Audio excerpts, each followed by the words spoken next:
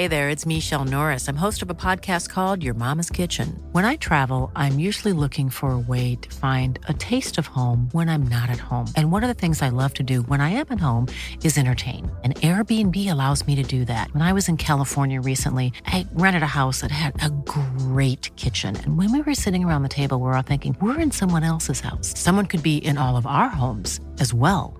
If you have a home, but you're not always at home, you have an Airbnb. Your home might be worth more than you think. Find out how much at airbnb.com/host. This week in League, Holden Cup player Nathan Brown auditions for the role of Nate Miles in Rugby League the Musical. Hey Ricky, here's a fine. Next time think before you whine. Hey Ricky. Hey Ricky. Captain Murder claims his next victim, a pretend Queenslander. And we preview all of the action for round 16 of the 2013 NRL season. All that and more this week in League.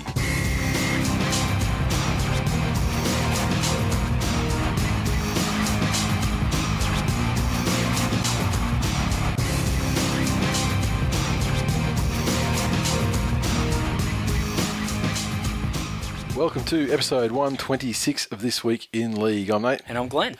Okay, intro stuff. Facebook's still going crazy. We've probably thrown another 150 likes on. Wow. In the last week, which is probably about 300 over the last 2 weeks. Killing it. Which is fucking pretty funny because, I mean, up to that point, remember how we barely scraped over 1,000 before the end of last season? So now if we're sitting on between 1,400 and 1,500, and we've thrown 300, we've pretty much in the first how many weeks of the season, we threw 100 let's say 150 max, probably closer to about 120. Yeah, it was crawling along, even with massively pimping it out. Yeah, and now it's reached that kind of that critical mass where it's just now you notice when we put posts up on there, you see people not even commenting on the post, but as they comment, they put their friend's name in there to get them to the post and that, which is great. That's the kind of thing that starts getting things moving a bit, which is great. Feedback. I love doing the feedback part at the start of the show. That we've done over the last, couple of episodes. It just makes us feel like we're not just shouting into the fucking rabbit hole. We're actually, people actually, and the noise that we get back is not just the sound of our own voices echoing. Yeah. Which sounds cool. Don't get me wrong. I mean, I'll listen to that all day. It's beautiful. But it's also nice to, get makes people me shouting back. Sorry? Listening to my own voice makes me want to get sexy. Make some love. Oh, yeah. Move away. Slowly. But I mean, I don't know if we just outright ignored people's feedback before, or if it's it's kind of like a self-perpetuating thing in terms of we've been putting it out there so people are giving more back and stuff. But whatever the case is, it's very good and we love it. So keep it coming. Yeah. So R Popsh. He's said that guy. Yeah, he said of last week's episode, he said, Nate, that was one of the best rants I've ever had the pleasure of hearing. Read the Manly recap. # top 3 for sure. Wow. I don't know. How many rants have I really done? The one before Manly played St George in the first round of the finals. That wasn't so much a rant though. That was more like a like Mel Gibson in Braveheart, like rallying the troops before the battle kind of thing. It was a fucking rant. It was in every sense of the word. It was an epic pep talk. It was up there with Al Pacino in Any Given Sunday, and it was up there with the guy with the fucking Kansas Solo and shoving Kansas Solo up asses, and the old guy. You could just see the desire. It was up there with those greats. Beautiful. It was fantastic. It's a beautiful thing. That's my personal favourite. Someone should cut that out and then cartoon it. There you go. How's that? But that was my personal favourite, and I don't think you.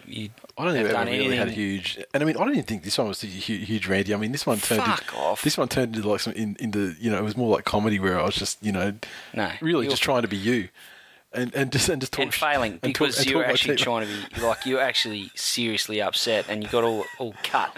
And I was listening to it back because people were saying about how ranty you got, so I sort of found the place in there, and I was listening to it back, and you accused me.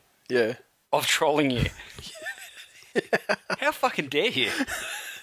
And how dare you get upset at that? Let's be real here. this is this is entertainment, and no one's really upset. I mean, in fact, bullshit. I get upset every week. I go home and my adrenaline. I don't go to sleep for fucking hours once I get home. Sorry, mate. Actually, it's not true. I almost fall asleep on the way home in the car. Yeah, drive 100 metres down the wrong side of the busy fucking road. Yeah. No, but I mean, yeah. But by the time we came to the show, it was Tuesday, and you know, it was a Friday night game, I think. So it was, you know, it was well and truly processed and over it and everything. But I still had to make my voice heard. GT351_ John said, well, it's hard to understand because it's not really in English, but I think he's saying a big LOL at this week's episode of This Week in League. Skip the whole Manly review as it's complete bias rubbish. Other than that, it's worth a listen. Exactly.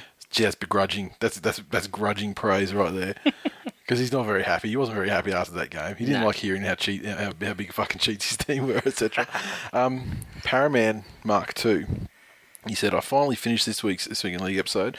Funny as fuck episode. Even the Manly review was tolerable. I tended to agree Manly were robbed. And then we had some other stuff come through, not specifically about that last episode. Year of a Panther said, I just gizoogled the This Week in League tweets and I'm literally losing my shit while I read, especially the top one. So if you want to do this, go to gizoogle.com. And, you know, as if Snoop Dogg was saying it, basically, like GIZ. And you type in the URL for our Twitter account, and it basically just, you know, gangsterizes, you know, stuff. It is very funny. There's some talented people out there, eh? Yeah, it's very funny. It's very funny. You know, it's funny reading the things that we said, but you look at it all, you know, with stuff thrown in there. It's pretty good. This one, we got 2 tweets separately from 2 different people, and our mate CO Photo 10, he came in on this after the originator Chambo 33 came in and said, and this is basically pertaining to Sunday afternoon football. Now, did you watch the Channel 9 Sunday football? After listening to Rabs talk about Mylanta and the numerous ear bleeds I've had from R. Warren, I've decided you two should take over. Well, it's possibly the smartest thing he's ever said. I mean, Channel 9 would lose their licence or whatever they have to do to maintain and operate a television station. That's one thing. Surely not. Surely, like, maybe it wouldn't be called Channel 9. Well, that's what he's saying is, like, you know, we commentate Sunday, you know, like Channel 9 football games. Yeah, I understand that. But... So we're on Sunday football, or we're doing Friday night football, and that Manly Bulldogs game goes down, and I'm just like, Shane, you fucking stupid cheating cunt. Yeah, can you imagine? I mean, people would love it. It'd have to be on YouTube. Something like, I don't know what you'd call it. You know how you got Go and Gem and all that? Oh, like a secondary digital channel that no one... Where you know, and there's as soon as you hit to click on that channel, yep, you have to, like, are you over 18? And go through all these rigorous fucking screen testing before you get to listen. Okay, it sounds like what you're describing is like a block screen on the internet. So, and we're on the internet now. So really, what you're saying is we shouldn't change anything, and shouldn't actually be television commentators. I'm just saying, if someone wanted to offer us big bucks to be television commentators, and you know they wanted to minimise the amount of complaints they were going to get from the people viewing it, make them go through the little bit of a screening process, saying, do you object to these sorts of words? If so, you know... There's a door. Fuck off, back to bingo. Yeah. Watch Channel 9 with Rabs. Exactly. He talks about Mylanta. It's probably right up your alley. We talk about get fucked. You know, if the NBN ever came through, you know, to the door here at Lifevale Studios... We could easily do something like that, like, you know, over the internet during the course of a game. We'd need to practice first, but... Well, because if it wasn't just us, Roy and HGing it, just literally talking shit, and we had to actually commentate, per se, on the game. Well, you'd have to treat it like Roy and HG do, and just, you know, assume that people are actually watching the telecast. You know what I mean? I reckon we should try it. Not this season. Yeah, no, because I will agree, commentary is fucking hard. So, you know, for all the, you know, harsh words people want to say about Rabs, like, fucking quality caller. As far as the game goes. When he's calling the game. It's some of the other bullshit, which you could imagine some Gen Y fucking toolos working for Channel 9 going, hey, and you could imagine Rabs going, who is this fucking moron? I just want to sit here in my tracksuit with my binoculars and call the game, and all of a sudden... Gen Y over here, his name's probably fucking Beach or something like that, He tells me I've got to make small talk with Gus. I can't stand Gus. He shits me. But I've got to make small talk and we've got to have this little rivalry thing going on. You know, I could just imagine what's going on in Rabs. You reckon that's the way it plays out there? I don't reckon Rabs gives two fucks about making small talk. I reckon him and Gus do make the small talk because they're fucking old. And that's what old people do. Annoying fucking small talk. They also let out, like, uncontrolled farts. Yeah, Can you imagine the commentary box there with those two in it? Yeah, it'd be pretty No wonder humid. Gus's hair went grey. Yeah, it'd be pretty fucking humid in there. Anyway, CA Photo 10 came in after that tweet and said, "This brings me to my tweet to you blokes last week. Is Rabs the great commentator we are led to believe? #discuss." Now, you would argue that yes, he is. In a pure commentary sense? I would say he was. He's fucking nowhere near it now. Now he's getting people's names wrong, players' names wrong. And, like, he's getting, like, I can't think of the exact example, but it was literally the other week. And let's just say, for argument's sake, he called it was Justin Hodges when it was actually Jack Reed. Like, it was something where they couldn't even be they couldn't be further removed. Yeah. I guess they spend so much time. You know, there's generally one player in each club. Okay, even Parramatta has one. It's Jarryd Hayne. Yeah. Benji, Greg Inglis. But Benji, what's Benji? Are you talking about shit players? Benji's done fuck all. But you watch a Tigers game with those guys commentating it, and all they talk about, Benji Marshall, that try was made possible because Benji Marshall was 5 fucking players away from where it all happened. Yeah. And thank God for that, I say, because probably if you had been any closer, we would have fucked it up. Yeah. But because Benji was on the field... You fully turned, eh? No, not at all. I love Benji. But what I'm saying is, there are times where he gets credit for things that he's got nothing to do with. where other players have had far bigger parts to play. Yeah. And it's like, Benji Marshall started that because the defence fell off the player who ball. ultimately scored the try because they were scared of what Benji was going to do 60 metres across the fucking right. I think they spend so much time focusing on those guys, they fucking forget about the other bunch of players on the field. Yeah. But I think that Rabs is definitely losing it. Happens to everybody. There's no disrespect. Hell, it's even happening to us. No shame or disrespect or anything. I just think that I think he's past it, and I would like to see them eventually get him out of there. And I really think that he should never be paired with Gus because that's when they're most aggravating. Some people watching Twitter, they're absolutely fucking delighted by the dumb shit that those two carry on with and the mock arguments and stuff. But I get so fucking aggravated by it. I can't stand it. Yeah, I'm not a big fan. But then, Vossi's doing the New Zealand Warriors games. See, Vossi goes all right if you put, like, a good person with him. Yeah, I mean, at the moment, he's got Halligan with him, who's an absolute dipshit. I think Vossi's unfortunately been dragged down to the Kiwis level. Yeah. But his call still is quality. But, I just hear him talking about where people went to school and talking, I think he's starting to get a bit of a Kiwi twang. Yeah, well, that's no good. We can't be having that. No. I think the thing with Channel 9 is that now that Vossi's doing the Sky stuff in New Zealand, there's no real clear transition. Like Hadley is the next guy. Yeah, but I will say as well that I think Hadley's getting better. I mean, he's just had a really slow transition, I think, from a medium where he has to describe every fucking aspect of the action that he can to one where, you let the pictures do the talking and then, just sort of, go along with the flow. Yeah, I'd agree with that. And, I would probably not say I was the greatest fan of Hadley's TV commentary, but his radio call is fucking quality. And as a person, he's an absolute fucking cocksucker. Well, he polarises opinion. Yeah. I'll give you that. Yeah, generally is all polarised towards he's a fucking cocksucker. Yeah.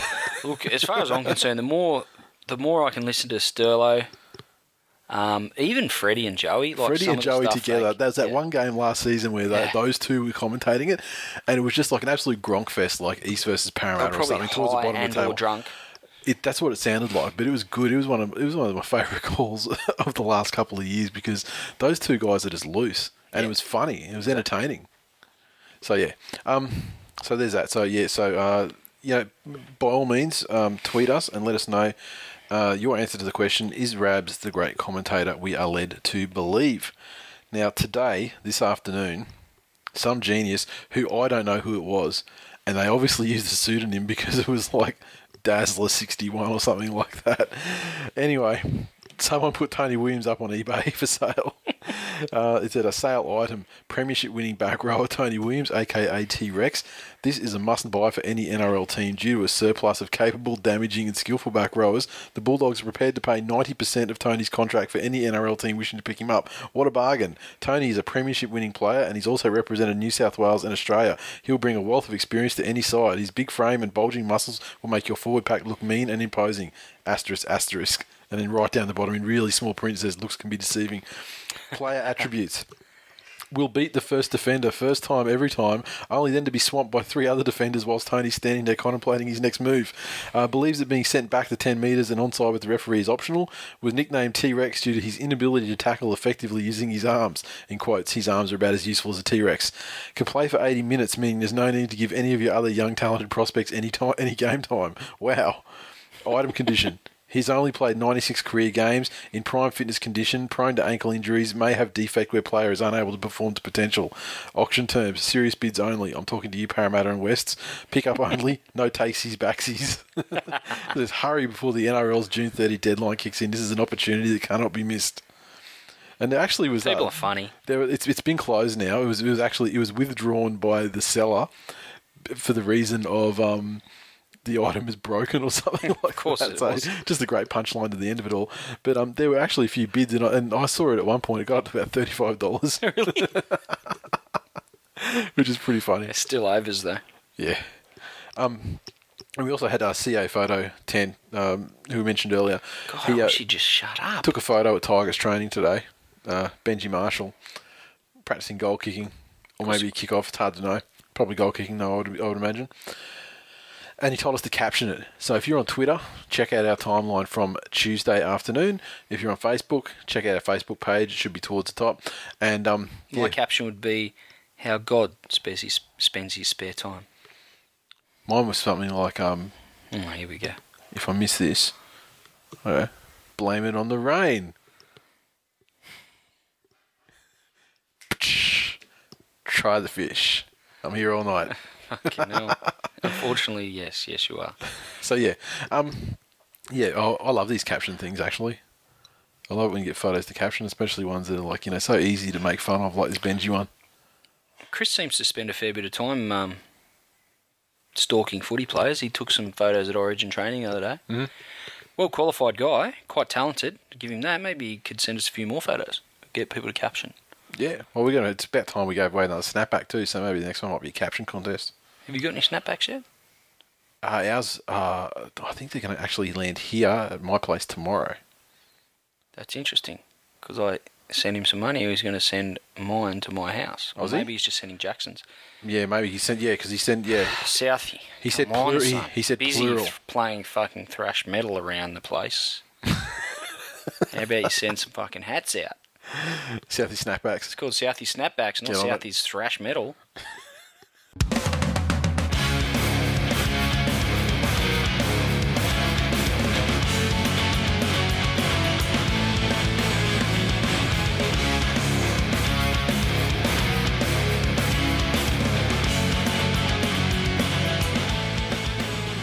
News, first story. Well, actually, the clock.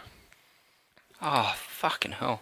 What fucking whinging from one person in particular. I'm not going to mention him by name because I just don't want to give him oxygen. So what I will say is... I won't mention him by name either because I can't remember who the fuck it was. That's how much of an impact they have on my life. And I'll not be baited in telling you on air. But yeah, let's get the clock started right now. One quick story. Bill Tupou signed from the Warriors immediately. He's heading across to Canberra. Really? Yeah. That's very interesting. Clearly, that's the first I've heard of it. Such is my shock. Just today, this one, and at the end of the day, so like Bill Tupou. Is that an insurance policy for sacking Fergie Ferg? Well, I mean, we had a tweet actually from someone. Yeah, I'm not sure who. I can't remember who it was who tweeted this, but they was like, they got another devout, non-drinking Mormon in the side. They're trying to stack it to, put these guys on the straight and narrow. Who's the other devout non-drinking Mormon? Fuck if I know. I don't know. Ask Dr. Sexy. I don't know a lot about the Canberra Raiders. Well, he's definitely not a devout non-drinking Mormon. So sexy people can't be devout and non-drinking? No, I mean, I saw him posting pictures of him wearing, trying to pick what sort of fucking hat to wear. Only a drunk person would wear the hat like that. It increased his sexiness immeasurably. All right. That's not a bad signing. Well, I mean, let's face it, they're going to need, they obviously need to cover there if they're sending, Shandor over to France or whatever, if that eventuates. True. Spots are going to open up. He's actually a good player in his limited opportunities there over the Warriors. I saw a tweet from a Warriors fan saying, best of luck for the future. I hope you learn to stay on your fucking wing out there.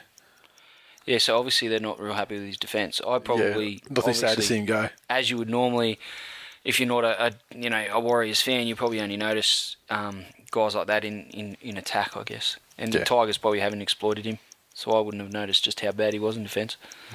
Yeah, so there you go. And so that's it for the clock stories. I mean, good to get a bit of clock in there, though, for the people who love the clock, and hopefully it's left them feeling satisfied. I'm mad for the clock. Are you what? Okay, Ricky Stewart, as we said at the top of the show. Do you think our clock's Polynesian? I don't know. I mean, I've never seen a caramel clock before. So, Ricky Stewart. We'll talk about the whole thing about what clubs do with these fines as well. But Ricky Stewart has been hit with $25,000 total fines this season after getting his second fine in 8 weeks for criticising referees. This one was a $15,000 worth of breach notice after launching a tirade against referees boss Daniel Anderson following his team's 30-10 loss to South at ANZ Stadium on Sunday. He exploded in defence of his last place side after the game. Quote, "Ever since I've had that problem at the start of the year to keep my job, I don't communicate with Daniel Anderson because I don't agree with what he's doing, and I know a lot of other coaches, well most, are the same in regards to my thoughts. I don't know what his job description is, but I don't believe it's being fulfilled. It's very, very frustrating. It's not the loss that's frustrating today, it's how we've been handled here. As I say, it makes it very frustrating for my players. Every game they're walking off with the same type of beef." So, as I said, it's the second time he's been fined since joining the Eels. In round 6, he had to cough up $10,000 for his comments about Anderson following a loss to the Gold Coast when he said rugby league was going backwards after unfair and bullshit, in quotes, refereeing. So, Nathan McGurk said that Stewart's outburst was unacceptable. There are clear guidelines for coaches and officials in regards to commenting on decisions, and they do not permit an attack on a match official's character or integrity. To question the competency of the match officials and the head of the referees in that manner is not acceptable. So, I suspect Ricky knew what he was doing before he went in there. Yeah, of course. He would have been expecting fine. I think it's just a bit shit. I mean, we'll get some tweets after the game when we go into the review itself. But most people, the general vibe is, why, go in there and slag the referees to deflect, negative attention off, your playing group. But you lost by 20 points. You were never fucking in the game. It wasn't refereeing decisions that actually kept you out of it. And they've actually won penalty counts, close to half the time in games as well. And I mean, I'm pretty sure Manly have only won the penalty count in 2 games, like the first game and the most recent game. Interesting. So, what he's fucking bitching about. Rennie Matua is the 3rd most penalised player in the competition, conceding 13 penalties, which is 2 behind Dan Hunt from St. George. So, Dan Hunt, you wouldn't, that name can't, really? You think you'd throw up names like, you like your Jason Riles. And, Adam Blair. Guys like that. But, Dan Hunt, unassuming Dan Hunt. He's the most penalised player in the comp. So, the Eels lost the penalty count in this game 13-6, which is quite a sizable... it's a lot of penalties for a game in the first place, but it is, a sizable deficit, but I don't think it's a 20-point deficit, that's for sure. So, the Eels can appeal it, and Stewart said, We've worked that hard in regards to our discipline, but we cannot be so different every week to the opposition in regards to not penalty counts, but what we're getting penalised for. For starters, I didn't think what he said was that bad. It wasn't like that article. He's obviously trying to take a stand. This is the second time that he's had a real crack. I just think that he probably needs to look a little closer to home in regards to the issues with his side, and if the side's lacking motivation or coming off the field feeling hard done by, then he might want to have a look at the way he's handled some of those players, and they might feel hard done by being told that they're not going to have a job next year. Yeah. So well, that's a separate. I just think it's you got to be accountable for your actions, and if it's severely debatable calls like the one you carried on about the other week, or clear cut, where the referee's clearly, or video ref, or whatever the case might be, has clearly erred. Mm-hmm. But, after how many Eels games has a referee been demoted? And how many Eels games have there been when there's been actually something like a massive game-changing thing that's cost them a result? They've been getting flogged half the time. Yeah, I mean, There's no referee that's going to, get them out of that. I mean, maybe you could get the margin closer, but the winning team's still going to be the winning team. So, anyway, I guess we'll see what happens with the appeal. Ricky. Yeah. You know what? It's hard to say in a fucking world that features the likes of Des Hasler. It's hard for someone to say that Ricky Stewart's probably the biggest fucking whinger in the football at the moment. You're not included. I barely ever whinge. I'm like this. I'm like a fucking. Other than you, Ricky Stewart is the biggest whinger. I'm like a fucking Pez dispenser of truth. I'm just flicking delicious truth candies out there for everybody to snack on. Bringing joy to fucking the world. With my little fucking. And this is why we can never overcome this problem of you being a fuckhead, because until you acknowledge that you indeed are a fuckhead, we can't get anywhere, Nathan. And this is the problem. I don't subscribe to your therapy methods, and I don't agree with your conclusions. Quite frankly. Well, that doesn't surprise me either. It comes back to this not wanting to acknowledge you barely went to school, let alone medical school. How dare you try and diagnose me? I might not class as Dr. Sexy, but... Look at your medical journal. It's written on the fucking cardboard from a fucking carton of Woodstocks. In crayon. Okay, salary cap is up for review. A panel will be set up within a matter of weeks to decide on future applications of the salary cap before a complete review of the cap and its perceived antiquated machinations for next year and beyond. Jesus. Depending on That's a big word. It is, isn't it? Depending on who you talk to, the new panel will either give salary cap auditor Ian Schubert more support or dilute his powers, or both, which is weird. What is clear is that his sole discretionary powers... So what they're trying to say is they don't know what's happening. They don't have a fucking clue. What is clear is that Schubert's sole discretionary powers over matters of the cap will be taken away by the formation of a panel of experts, which will include the current auditor. The machinations of the salary cap have been heavily criticised this year following Israel Folau's decision to sign with Rugby Union following delays in Parramatta's attempts to sign him, as well as second-tier salary cap restrictions that forced the Penrith youngster Matt Moylan to be sidelined. A meeting of the salary cap review committee last Wednesday decided on a swift action, while also planning more longer-term change through its review. While Chief Operating Officer Jim Doyle, who oversees the cap, gave his support to Schubert, he felt decisions on the salary cap needed to be made by a panel in a similar way that a judiciary panel makes the calls on foul play. While the rules will not change this year, which will still throw Moylan's short-term availability to play NRL into doubt, any application will now be looked upon with fresh eyes and perspective. Doyle said former coaches and players will be considered for a likely 3 or 4 man panel. He said the cap review committee felt that a review of the whole thing was needed rather than reacting to the controversies of this year. If officials move now to change restrictions that led to Moylan being sidelined and Roosters forward Kane Evans being denied the chance to play last Friday night, more problems could be created for other players and clubs. As such, a complete review of the salary cap will be carried out before next season and beyond. So, probably not a bad thing. I think it's a great thing. It does need scrutiny. I think the current model is outdated, and with the new influx of cash that's come into the game as a result of the TV broadcast deal, they do have to think a little bit more outside the square that they've created with past salary caps, and it only makes sense that they focus their attention on making sure that the clubs have an equal chance to secure their local talent and attract new talent, and silly little situations like this thing with Moylan. I think the Tigers are having a similar issue. Were they mentioning it on Saturday night about Luke Brooks maybe not being able to play first grade? I don't think there's really a place for him there at the moment. He's a bit of a bolter at best, surely. Yeah. But some of these other kids, with some of their injury issues, not being able to play first grade because of the cap, I mean, there's got to be some sort of exemption there, or, if a club faces any rule you make is going to maybe be open to exploitation. You could have players that are out of form feigning injury and other bolters coming into the side that are in far better form or whatever. Yeah, exactly. Looking at you, Manly. Are we looking at more like Lottie Takiri doing the same thing like he did in Origin that time, with the asterisk, TBA thing? That was Tony Carroll. Well, the Laurie Takiri was one that was up for suspension. And him not getting suspended, wasn't he? No, it was Tony Carroll. You sure? How dare you try and lump Lottie in sure? that? I'm sure. Are you sure it wasn't Lottie? You jerk. It was Lottie. You sure it wasn't Lottie? Tony Carroll. He earned the nickname TBA. Really? Yes. What did Lottie Takiri do then? How is it that you Apart from manage fuck all. to co-host, quite poorly I might add, the number one rugby league podcast on the planet when you know fuck all about rugby league, Nathan? I'm looking for an opportunity to slag Lottie. I'm sure that was Lottie Takiri. Fucking dead. Well, I'm looking for an opportunity to slag the Tigers, more importantly. Yeah. He wasn't even playing for the Tigers when that happened. I know, but I mean, he plays for the Tigers now. That's what counts.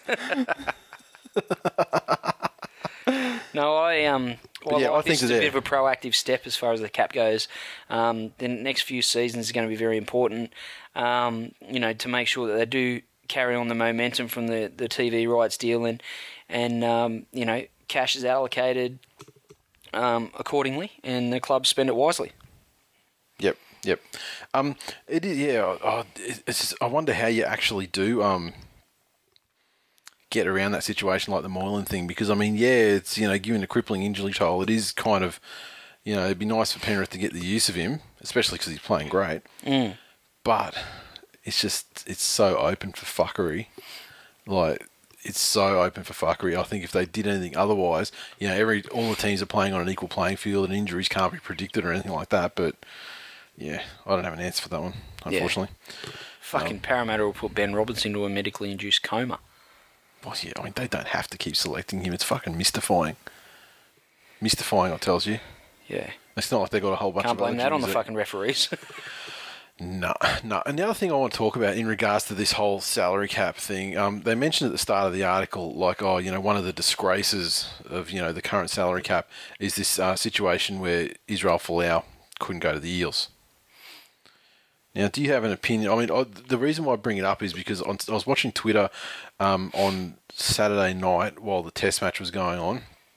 I was watching the Tigers game because the worst game of rugby league ever, which was as close as it was, is still better than the best game of union ever.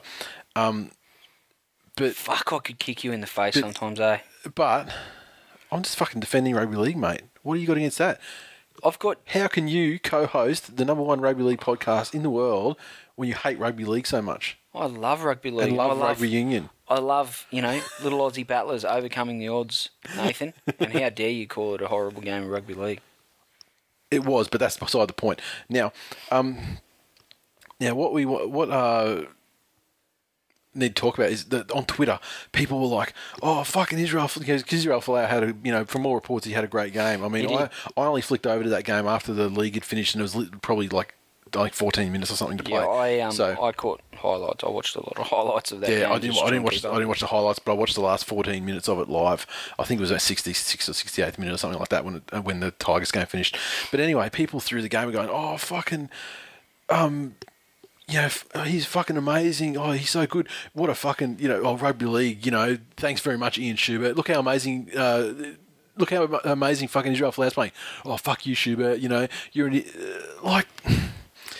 this attitude can just fuck right off. For me, I mean, he's a good player. He's a great player. He's a fucking fantastic footballer. But one player does not fucking make an entire season of club rugby league with 16 teams going around over the course of a 26-week season. Come the fuck on. I would like to see Israel Folau return to rugby league. You look at the way, of all his time in playing AFL, you look at the way he ran that ball, he hasn't missed a fucking beat. Yeah. And the way he's, some of the games he's had for the Waratahs and stuff, playing fullback, mind you. Yeah. I'd like to see him return to rugby league. I don't give a fuck where he plays. Yeah. But that guy's too good a footballer to be fucking around on the wing for the Wallabies. Yeah, and hanging out with fucking Kurtley Beale, Quade Cooper, and James O'Connor. But you know what? I'll see him right out there on the wing for the fucking Wallabies instead of have him get slotted into a fucking rugby league side for far less than his actual worth, or like some kind of fudging thing to keep him out of union. Sure, I see where you're coming from. That's my point. So it's not Schubert's fault. I mean, Schubert should have fucking punished the Dragons badly when they fucking backloaded Mark Gasnier's contract so badly that he got $50,000 to come in and pinch hit to get him to a grand final and win a grand final, and then he fucking retires the next year. When all the other payments were due. That is dead set cheating the cap. Oh, absolutely, there's no doubt about it. So. It just fucking it makes my blood boil when people like. I mean, I got no. I just don't think that Ian Schubert has, given the fact that he's an ex-footballer. With all due respect to Ian Schubert, yeah. I don't know. I think you need a different kind of personality in there.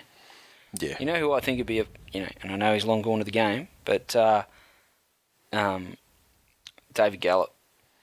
If he didn't have the history with the NRL, he's the type of guy that would be a quality salary cap auditor. Why don't you just resurrect the corpse of Joseph Stalin and fucking put him through fucking an accountancy degree and fucking put him through a CPA or chartered accountant, you choose. I'm just saying that type of personality, not David Gallop the person. Now, you know who'd be a good salary cap auditor? Who? Me. Simone Gillis. Yeah, actually, my wife would be sensational. Fuck, could you imagine? She cares not for rugby league. Could you imagine? Not even a milli iota of fucking care for league. But I'm the greatest rugby league player that's ever lived. I have no idea who you are, but here's the facts and figures. Tell your story walking, pal. You can't play anymore. Yeah. Sorry. Yeah. And what's your name again? Yeah, the problem is Manly players would be punished fucking way worse than any other team. Speaking of the best player in rugby league, did I tell you about Jackson's little story? No, I don't think so. Right. Jackson's stories have died off a lot this season because he's playing soccer. He's fucking forsaken league. No, he hasn't though, and that's the issue. He's not last weekend. During the week before last, we were sitting down, we were watching a bit of footy, and on the couch, and he says, "Dad, I don't think I'm going to play rugby league." I said, "Fucking bombshell, okay, mate." I said, "Well, mate, you can do whatever you want to do. You choose whatever sport you want to play, and I'll support you 100%. But why don't you want to play rugby league, mate?" And he goes, "I've been thinking about it, Dad, and I think I'll be too good at it." A bit like Lockie, Dad. I'll be too good at it. And that's a reason to not do it. Why? That's a reason I don't know. I could barely contain my laughter. And I was like, "Well, mate, with that sort of confidence, you're going to succeed at whatever you do. So you just choose what you want to do and you go for it." He's like, "Okay, thanks, Dad." And that's an arrogance the likes of which Justin Hodges couldn't even approach. Exactly. If Justin Hodges and Anthony Mundine had a baby, I'd probably call it Jackson Blakely. And then the following Saturday, we packed all the stuff in the car to go to soccer, and he's buckling himself into his seat. You pull out of the driveway, he says, "Dad, I've been thinking again, and I think I will play rugby league." I said, "Oh, okay, mate. Well, fair enough. Like I said, you can play whatever you want to play, and I'll support you." And I said, if you wanted, you said you're going quite well at soccer. If you want to stick at that, that's fine. But you can do whatever you want. He goes, "No, I like soccer, and I'm really good at it. But I think I'm just going to go and play in the NRL, Dad." Straight in. Well, I mean, by his logic, yeah, he clearly thinks he's too good. He's too good to play rugby league, so he'll be a walk-up starter. He's too good for under sevens. He's too good for everything. Juniors, Colts. He's too good for for like the QRL even. Too good for fucking Holden Cup. Too good for Rezzies. And I just love watching him play soccer on the weekend. And obviously, if he was playing rugby league, that's very, very close to my heart. But fast forward however many years, right? And I've got no aspirations of him, I'm not one of those dads. I just want him to, go out there, and I'll encourage him and help him every step of the way. As a parent, you want him to be successful. That's right. Which is why over your dead body you'd allow him to go to the West Tigers to play. Look, if he was going to be successful anywhere, it'd be Barcelona Football Club. Okay? You know why? Retirement fund. Cash money. That's all I'm saying. But I just... could you imagine a young kid coming into first grade with that sort of confidence? Lining up at halfback and just like, Dave Taylors like, and stuff. Who the fuck is this kid? Yeah. I said when I was 5, I was too good for this shit, mate. Now I'm going to prove it. Fucking hell.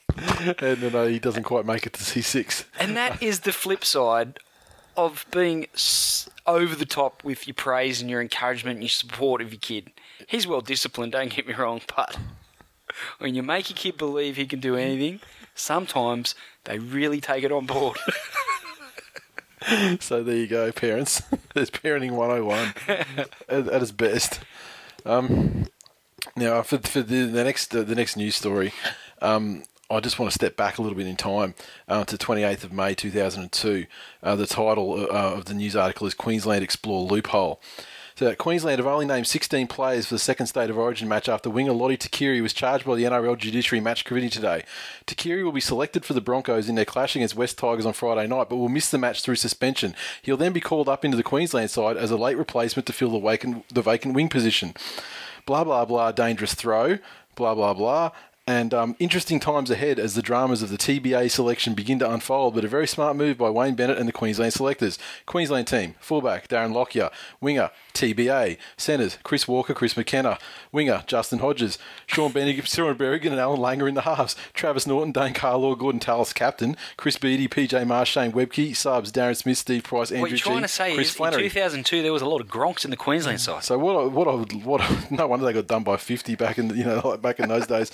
Now two important points to make. One, Tony Carroll nowhere to be seen in that fucking side.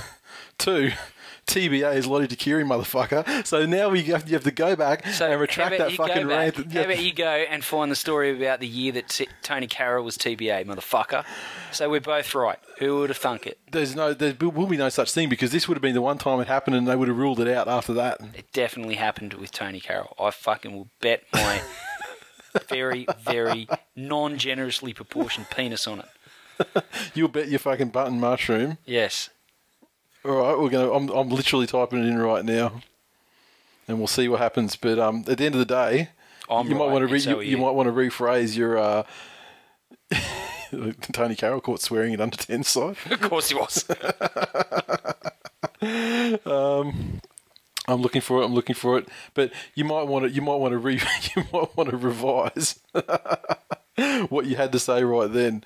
There's like signed Origin jerseys. I can't actually find an actual article about Tony Carroll being TBA. Anyway, the Twill Nation faithful will come out and support me as they always do. Well, it's not really a matter of supporting. It's never happened before, but it's not really a matter of supporting you because I didn't actually say anything negative to you. I just let it go through the keeper because I knew I was right. But there you go, Lottie Takiri, TBA. What do you have to say about that, Glenn? Clearly, it's a little part of rugby league history that it's a bit like a movie reference. I didn't know it occurred. Yeah, exactly. How fucking dare you? How dare you? And now let's then segue into the next story, which is what almost happened. Hang on. What about tonight's biggest revelation? What's that? Your wife is sitting upstairs eating a fucking curly whirly. How'd you know that? She tweeted it. Oh, did she? And quite frankly, there's about to be a fucking riot all up in here. Really? So you were checking Twitter while recording the show. I wasn't aware that she was eating a curly whirly. That's outrageous. It's only that she added us. Oh, she's okay, cool. Bragging about it, saying who needs This Week in League when I have hot Milo and a curly whirly. So I suspect that there'd be Office of Hot Milo and curly whirlies down here. Well, you'd think. Maybe you want to reply to her and get that started. I'm just saying if that was my wife. If that was your wife, I can't even bring myself to finish that sentence because I know it's a lie. you would wake up with your dick cut off if you did half the things to your wife that I did. That is very true. I'm not gonna lie, Simone. She's got a mean streak. Vengeance can be swift. But yeah, I'm not. She ain't no Nicole Blakely, mate. barely the same ballpark. I mean, of the fucking tightrope that you constantly have to walk. I mean, you know, you've got a very small margin of error for your behaviour. You have to be perfect husband. I don't have to be. I just am because, you know, I'm a perfect human. Because you don't want to end up like Theon Greyjoy. I'm a perfect human. Now, and speaking of brawls, Holden Cup brawl on the weekend. Now, this one wasn't even that divisive, I think. I mean, I just got so many tweets to my personal account, and I think we got some to the This Week in League one as well on Twitter saying, oh, did you see that fucking brawl blow? I mean, people are blowing up on Twitter, well, not blowing up, but, you know, they're like, that's awesome, you know, Biff, blah, blah, blah. So anyway, we've got 4 under-20s rugby league players facing a total up to 14-week suspension following the ugly all-in brawl at Campbelltown Stadium. As promised, the NRL came down hard on the brawlers after 2 players were sent off and another 2 were sin-binned during the West Tigers Canberra game. David Smith issued all clubs a warning in the wake of Paul Gallen's State of Origin scuffle with Nate Miles that fighting would not be tolerated, and league has followed through. Under the new no-biff policy, players will automatically be sin-binned for throwing a punch, and the crackdown includes Holden Cup. The match review committee has hit Canberra's Tahakilu Pangai the hardest, slapping him with a grade 5 contrary conduct charge. He can accept the 3-game ban with an early plea. He's got a grade 4 difficult name. Fucking oath. Or he can fight the charge and risk copping the 5-match suspension. Teammate Mitchell Barnett was sent off and charged with a grade 4 contrary conduct and can take a 3-match spell with an early guilty plea or be sidelined for 4 games if he unsuccessfully challenges the judiciary. Nathan Brown for the Tigers was sent off but initially refused to leave the field. He copped a grade 3 contrary conduct charge and faces 2 weeks out or a 3-game ban if found guilty. And fellow Tiger Kyle Lovett faces 2 or 3 games in the stands after being hit with grade 2 contrary conduct. I think the first point to make is that the most punished player, as far as the judiciary is concerned, is the Canberra player. But not only was he the Canberra player, he was the one that didn't get sent off. He was the one that got sent off. Sorry, he was the one that didn't get sent off. Is that right? Maybe this was punishment was harsher. Yeah, the other... Well, yeah. Maybe, you know, send off is a punishment severe enough at the time. Maybe that's the way they've looked at it. Yeah, maybe. But, we watched Nathan Brown. He's a dickhead. Mate, he's a fucking tosser. That's a hash settle the fuck down. I can say that with absolute certainty and absolute fearlessness because that fucking guy got tooled by 2 Canberra players. Both the guys I imagine who left the field. The second had one, their turn smacking him up. Blondie for the Raiders. He was the second guy to have a go at him because he came charging in, like he felt like he could throw him. Yeah. And he copped 2 on the chin before he knew what the fuck was going on. And that was the second person that had towed him up. So, Nathan Brown, not only do you have an unfortunate name, which makes you sound like a very poor rugby league coach. Well, that's what I mean. That's why he wanted to get on the field. He was on the sideline and got the urge to slap somebody. That's what. Why was he throwing punches? He should just be slapping people in the face. And he was absolutely wild. Like, he was, the referees broke it up and everything. The 2 teams had kind of been sent to neutral corners. And he was so intent on charging in. And I don't know what, was he angry because he got tooled and he wanted to redeem himself? Was he angry because he had visions of playing first grade and ended up playing 20 for the West Tigers and knew what his future held?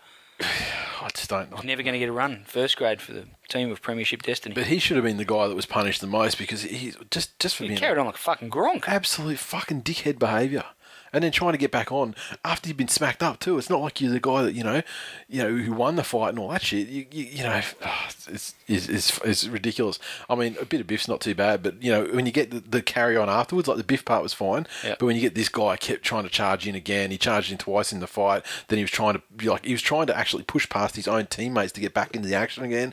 Then he got taken off the field and he was trying to get back on the field. Like, that's what looked bad for me, when that idiot's trying to get back into it 2 more times. I mean, the biff itself, it was done and dusted in 15 seconds maybe. So, I don't have much of a problem with that. It's always entertaining. Gets the kiddies fired up. They love it. But yeah, the extra behaviour I think is what the real problem was.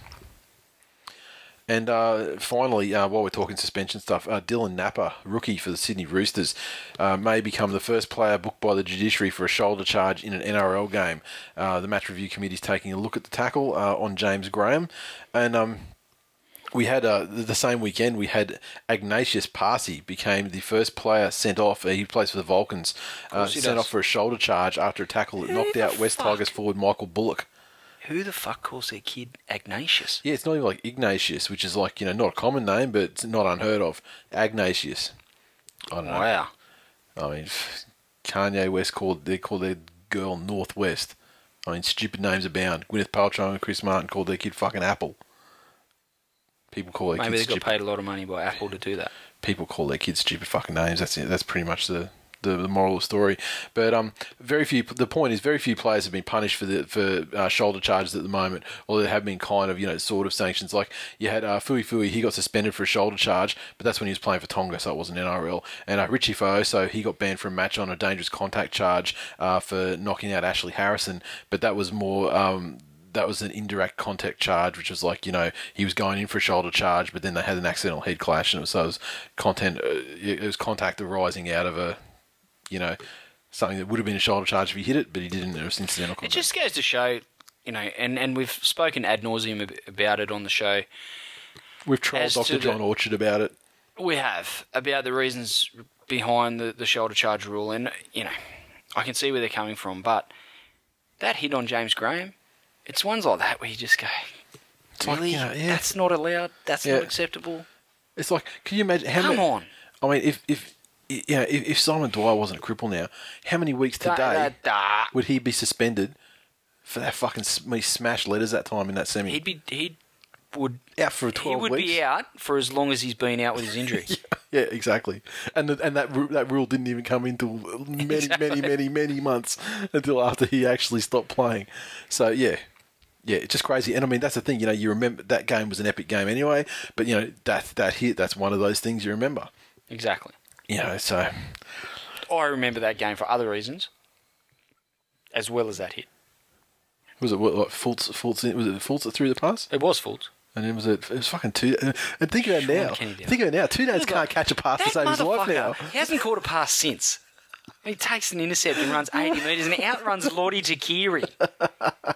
Fucking hell. Oh, sensational. I mean, that's if that game had happened last week, he would have knocked that on, and you would have got a set right at the. You would have had probably a set 40 metres out. And then knocked on and gave the Roosters the ball back. Yeah, and then Braith would have kicked the 60-metre field goal or something. Wow.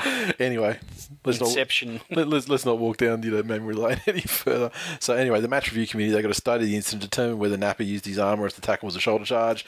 The match officials say it was a shoulder charge when it was placed on report, so they got to figure that out, and it'll probably it'll be tomorrow night as we're recording the show, so probably tonight as you're listening to it. So yeah, that's it.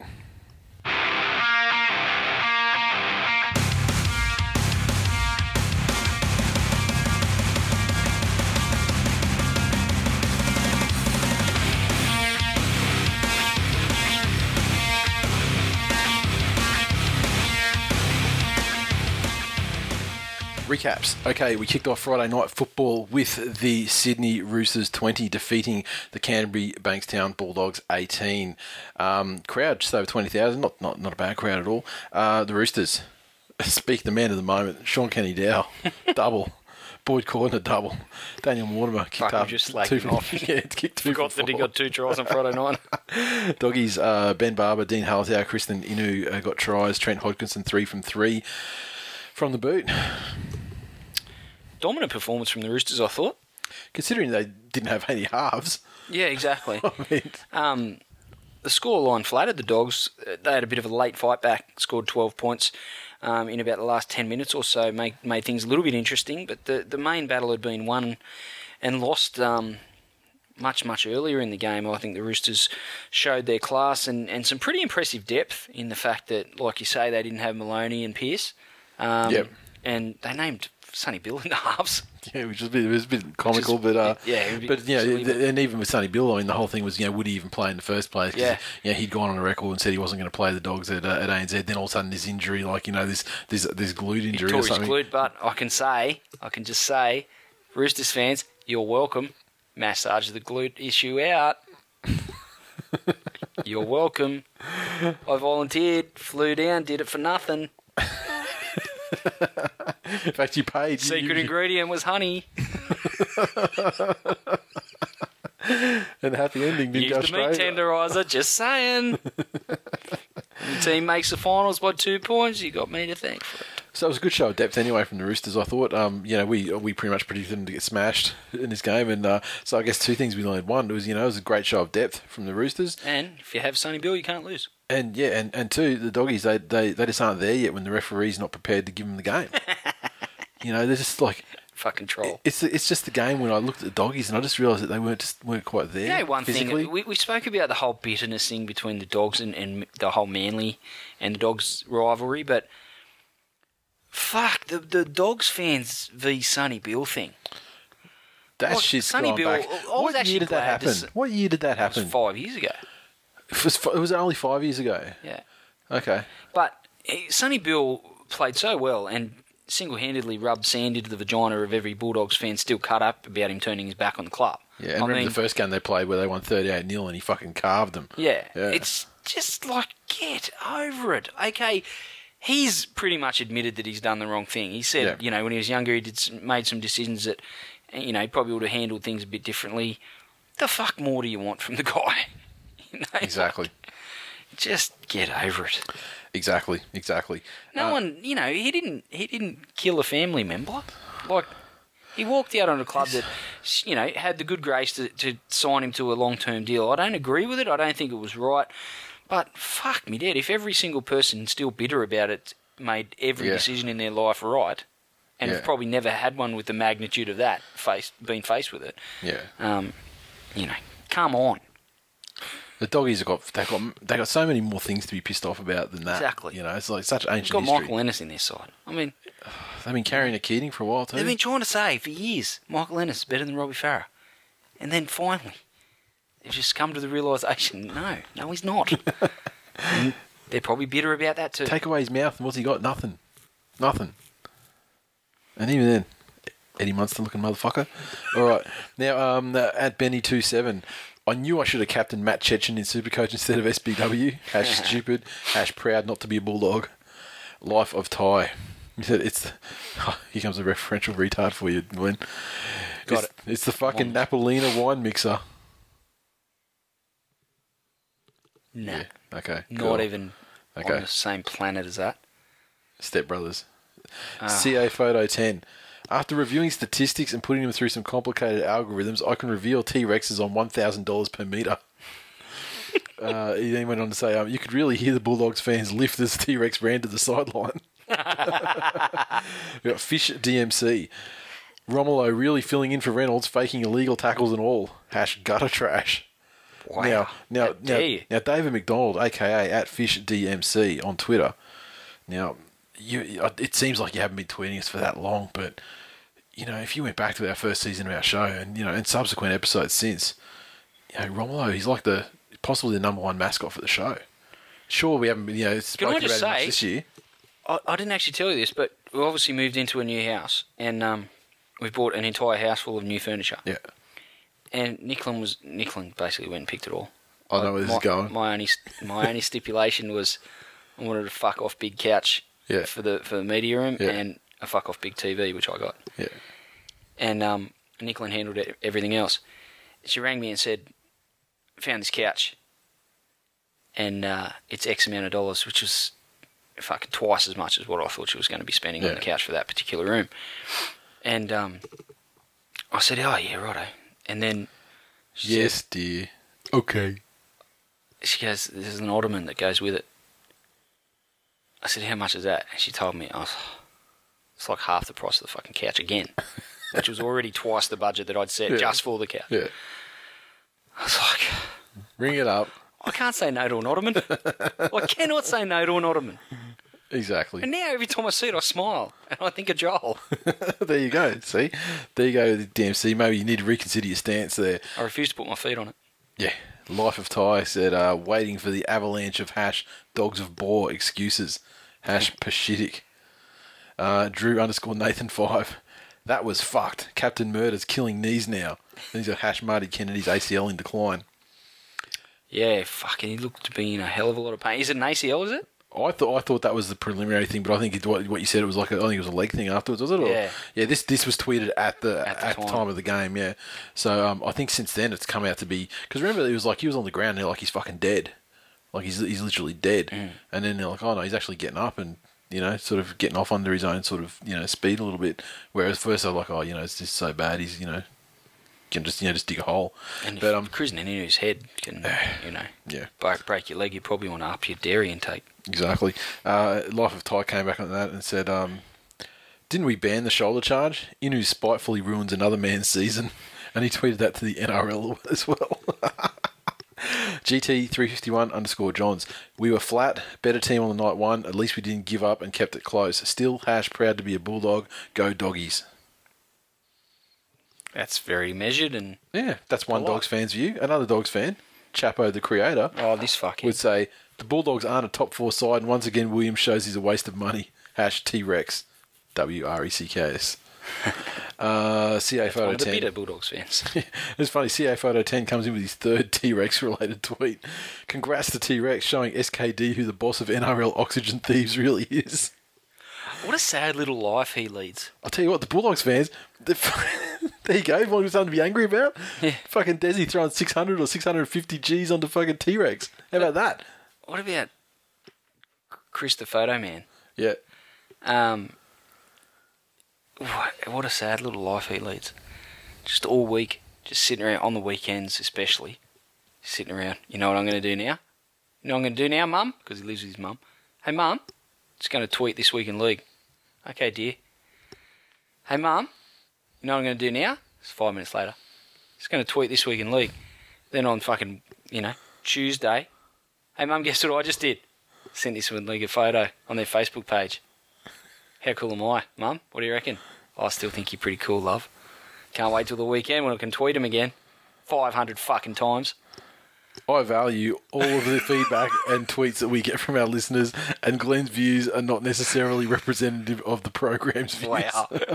Asterisk. I'm going to have to completely asterisk the fuck out of you there. You've gone rogue.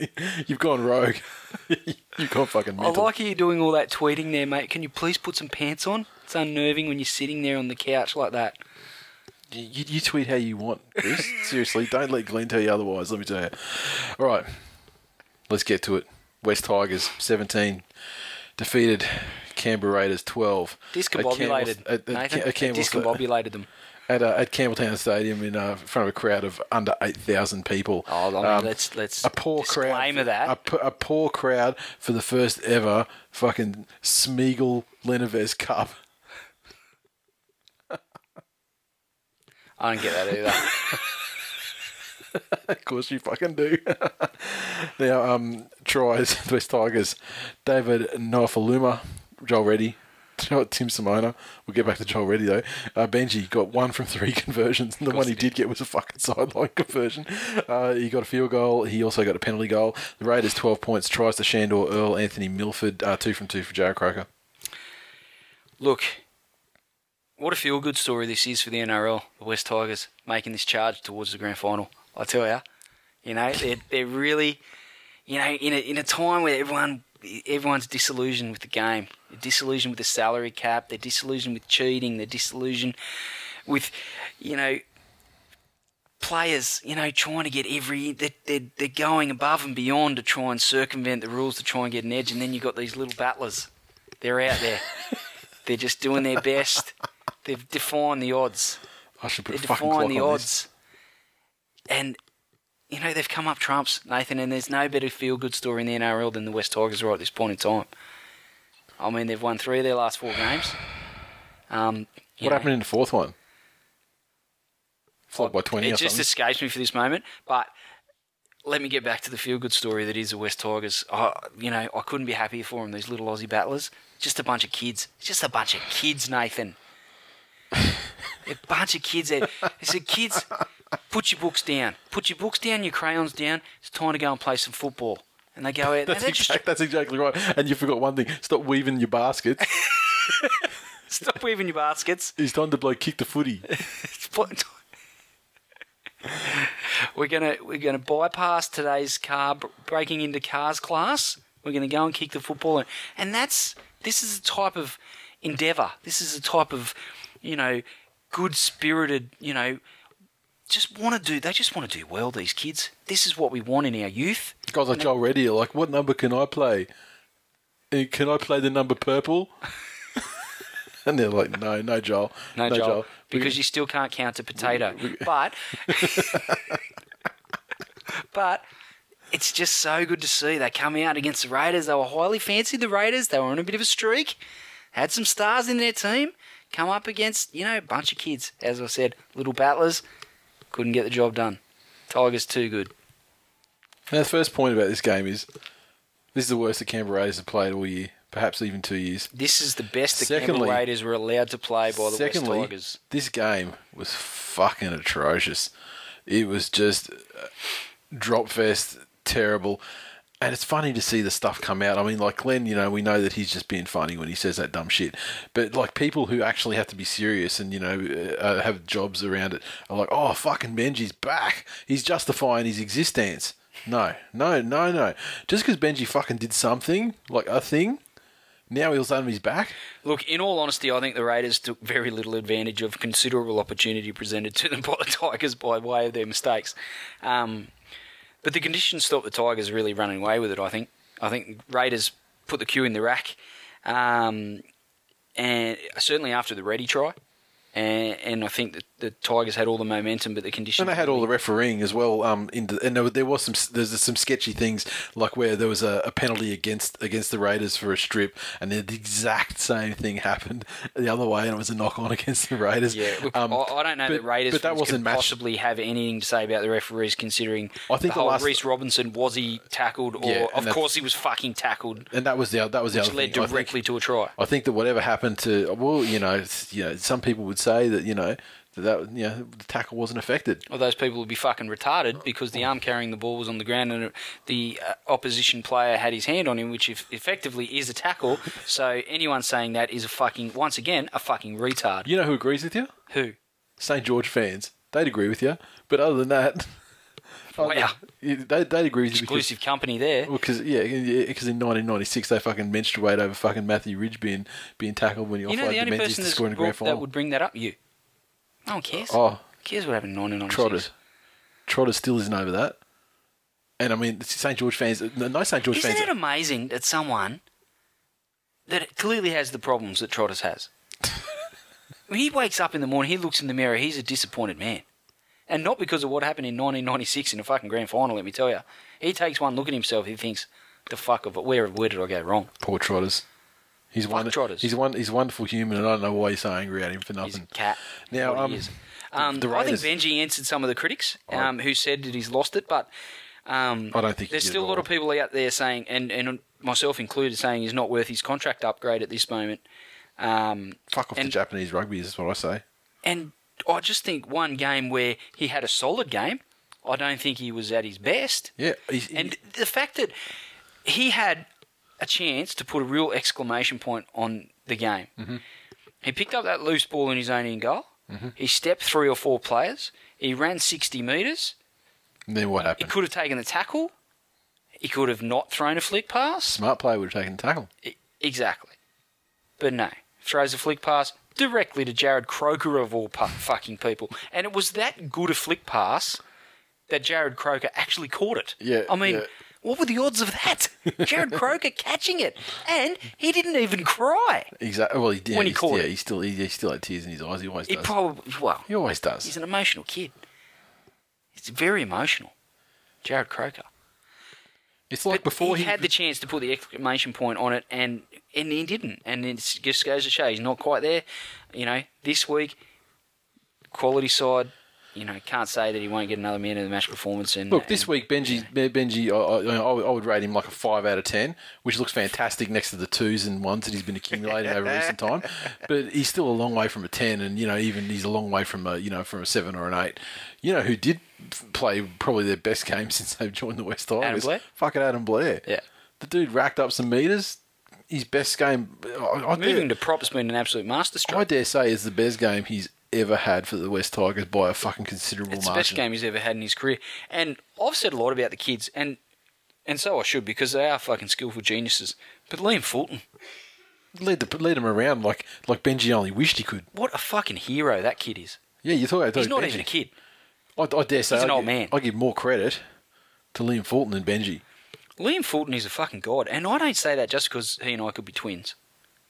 In the sense of he's an axe, mate. In the sense of the Schwarzenegger DeVito, with you being the Danny DeVito twin, and Liam Fulton being the Arnold Schwarzenegger one. How dare you? Because he's got the talent and he's an axe, and he's football successful. I just meant career. like in physical appearance, in the fact that we But you're both not an got axe. bald heads. About the only thing, you know what? The only thing you guys could possibly have in common, other than the bald heads, is that you're both just as likely to throw a fucking game-losing play in a semi-final. When you don't need to. Liam Fulton would make it to a semi-final. I probably wouldn't. Look, I was pretty happy with the fact that the Tigers got the win. Certainly after the Broncos game, they needed to come out and make a bit of a statement, and the statement was that the Tigers are back and their charge to the premiership starts again now. And unconvincing. Two not shit sides. That's a very harsh thing to say. But two sides played shit game of footy. Conditions weren't conducive to good footy. But I mean, these sides aren't really good footy sides anyway. So 1 + 1 = 2, and 2 being a pretty ordinary fucking spectacle. But I stayed strong, and I watched this thing in solidarity with Glenn from start to finish, instead of watching the rugby union game, because as I said at the start of the show, and I will repeat it, the worst game of rugby league is still better than the best game of union. I agree. That's fucking scientific fact. Now, also had to support Glenn as well, because we might go at it on the show and have bets and all that sort of stuff. But when someone outside the show, like Dr. Sexy, is putting a bet on one of us, then fucking he's got to lose that bet. That's exactly right. And he did. And so you got yourself a jersey. I'll be looking resplendent in my Western Suburbs West Tigers heritage strip. There you go. I cannot wait. I haven't told him that that's what I wanted. He's probably out there like going to flea markets and buying the fucking cotton to get a fucking jersey stitched up by his local seamstress. His personal tailor. Well, his personal tailor, exactly. I mean, he's Hollywood. You know how Hollywood works. He'd say Hollywood. But no, he's a good sport about it too, and he sent a photo through with his face painted as a tiger. But I suspect that might have been an old photo. Not nearly as fun as if, he had to shave his head and get his whole head painted like you had at the time. Imagine if I had to Shrek it up. Oh, exactly. It'd be sensational. Twitter, CA Photo 10. Apparently, to save time tonight, the ground announcer is going to introduce the crowd to the players. Garbs 1985. Bring your own socks day at the Tigers in decline. Different pair of socks for each dressing room. Yeah, that was actually a pretty good initiative, I thought. What does it other than like paying homage to your junior club? Is there anything else that went to it? Did were there some kind of funds or something dispersed to junior clubs or anything like that? I don't think so. I think they were just probably marking all the junior clubs that have gone broke now that the West Tigers don't really have a presence there. Yeah, it's like this is my junior club, but they can go fuck themselves financially. Yeah. I played for this club and made it all the way to first grade, but anyone currently playing for that club won't be able to. That's the message. They don't even get oranges. They don't get any cans of Solo. No bananas, no lollies. What about another story? It was our turn to bring the fruit for soccer. Okay. The weekend. And what with kids like under sixes or whatever soccer, what is expected as far as like a spread when the team your what is it, the away team brings it, or is it just like home team brings it, or home team? Okay. Home team brings it. So what is expected? But we just bring it for our club. I think the other opposition team, at the end of the day, I would fucking feed them. The opposition. Oh, okay. So this is just you personally. Yeah, just for our team. Your family has to provide for the team this week. Right. Okay. And I had to get my mum to cut the oranges up, and I was like, I couldn't think, like all the times back in the early days of the show when he used to say, and we went, such and such went into oranges with, and fuck, it used to shit me. And all I never knew you felt that way, because I'd bring it back if I didn't know that. But I was like, I almost don't want to take the fucking oranges because it reminds me of Nate. So I tried one and it was sour because it reminded me of you. I'd haunt your dreams. Ben Dunn 43 said, "Hey, at West Tigers," he tweeted to the official account, and Raiders Canberra, "You owe me money for watching this game. It's fucking awful." Fair call. I thought it was magnificent. I took all my clothes off and watched it on the couch on my own. Well, winners are grinners. Erebus Chaos said, "Did I just witness Marshall kick one from the sideline? He hasn't done that since, ever. Bullshit. Can't believe my eyes." He always kicks the hard ones, mate. Always. NZ Warrior Forum. So one is in front where you are. Yeah. NZ Warrior Forum said, "Well done, champ. You earned that one. Exciting finish. Fulton is the man." Agreed. Praise from across the ditch. I like it. Mike_existence. The refs really bent us over in the last 10 minutes and spoiled what was a really good, tough game. Bad first half decisions cost us more. I agree on all counts. Toto TV said the Tigers get another win, but no one gives a shit because the Wallabies are playing. #Tigers in decline. #Wallabies over Tigers. See, I disagree with that wholeheartedly, and it's not even my team. Fucking cat. Rugby union in decline. You know what? I would like to consider myself as someone who's, while I'm not a fan of all sports, I've got a couple of sports that I really, really like rugby league and NFL and NHL in particular. Bit of cricket, but cricket. Yeah, I mean, one day is. Are you fucking serious? Like something, cricket's good if you're working, and because I work from home, I can put the TV on and have it going just as background. What a fucking revelation! And yet you're not a basketball fan. I don't mind. I don't like or dislike it. I'm just not into it. I don't have a team. I don't have any, emotional stake in, that sort of thing. Like, it's all right. Like, it's fun to play, but like, I'm, as far as like, watching it, I'm not a massive fan. But I'm just not into it. Like, I don't have any negative feelings towards it. Just got limited fucking hours in a day, man. But the point is that and even the sports I'm not into, like obviously MMA, and that's a big one. But the sports I'm not into, I still sort of, just through, you see the news and everything like that, and you kind of keep up on, what's sort of going around. But with the Super, whatever it is now, is it Super 14? I think it's just called Super Rugby. They lost count. Did they? Okay. Well, with the Super Rugby this year, they've done such a fucking terrible job in this country that it got to about the 4th round before I even realised it had fucking started for the year. Yeah, it's... I think this time of year with the Wallabies and all the rest of it, people are actually more conscious of rugby union. But fuck, it goes off the radar at the start of the season. I was literally shocked because normally, you'll get the thing, you'll be on the radio and they're talking about the Reds playing at Suncorp that weekend or something. But it was literally 4 weeks into the competition before I realised it had even fucking started. I do cop a fair bit of rugby talk because a bunch of people at work are all private school boys, private school educated, and fucking bullfeds, and they've all played rugby, and they don't like it when I say you're 120 kilo, you got a head like a fucking watermelon. How many penalty goals do you kick? Oh, fuck off, mate! You don't understand the game. I said I understand watching penalty goals ad fucking nauseum. Thank you very much. Yeah. I agree. Please answer my question about how many penalty goals do you kick? And the answer is none. You were the bottom rung on the ladder that everyone fucking trod over to get to the fucking ball. Exactly. To move the ball down the field to the point where a penalty goal was an option. But I played nines at school in the off season. Really? But like nines is like, it's the same as League Sevens. It's just like, it's fun. It's just like, it's like fucking touch football with like, a little bit of tackling in there. It's just fun. But anyway. CA Photo 10. How would you like shares in Woodstock Bourbon and Ansell Jizz Catchers tonight in Campbelltown? #big night. #Tigers in incline. Would be spending money on condoms? How do you think all these 13-year-old mums come about? Exactly. Chapo the creator. And he said, Benji took a massive dive there to earn his penalty. Benji's manhood in decline. Oh, that guy's fucking... This tweet itself, I didn't care for either way. But this hashtag here is why it had to be included. First one, Benji's manhood in decline. Don't care about that. The next one, #Cogger never dived. Well, Cogger never took a dive in his life, but neither does Benji Marshall. I mean... But Cogger won like fucking 5% of the games he played too, so I mean, what's it going to be? What do you mean? I don't understand. Why would Trevor Cogger need to take a dive? He lost every game he ever played. To earn penalties to maybe win the games. How many did he lose by 2 points? Fucking not many. We were getting pumped by 40. Footy facts. Tell us. Give us that. How many? Oh, fucking Jesus! How many games? How much time could that guy possibly have? I think he's awesome. Footy facts guy. Yeah, legend.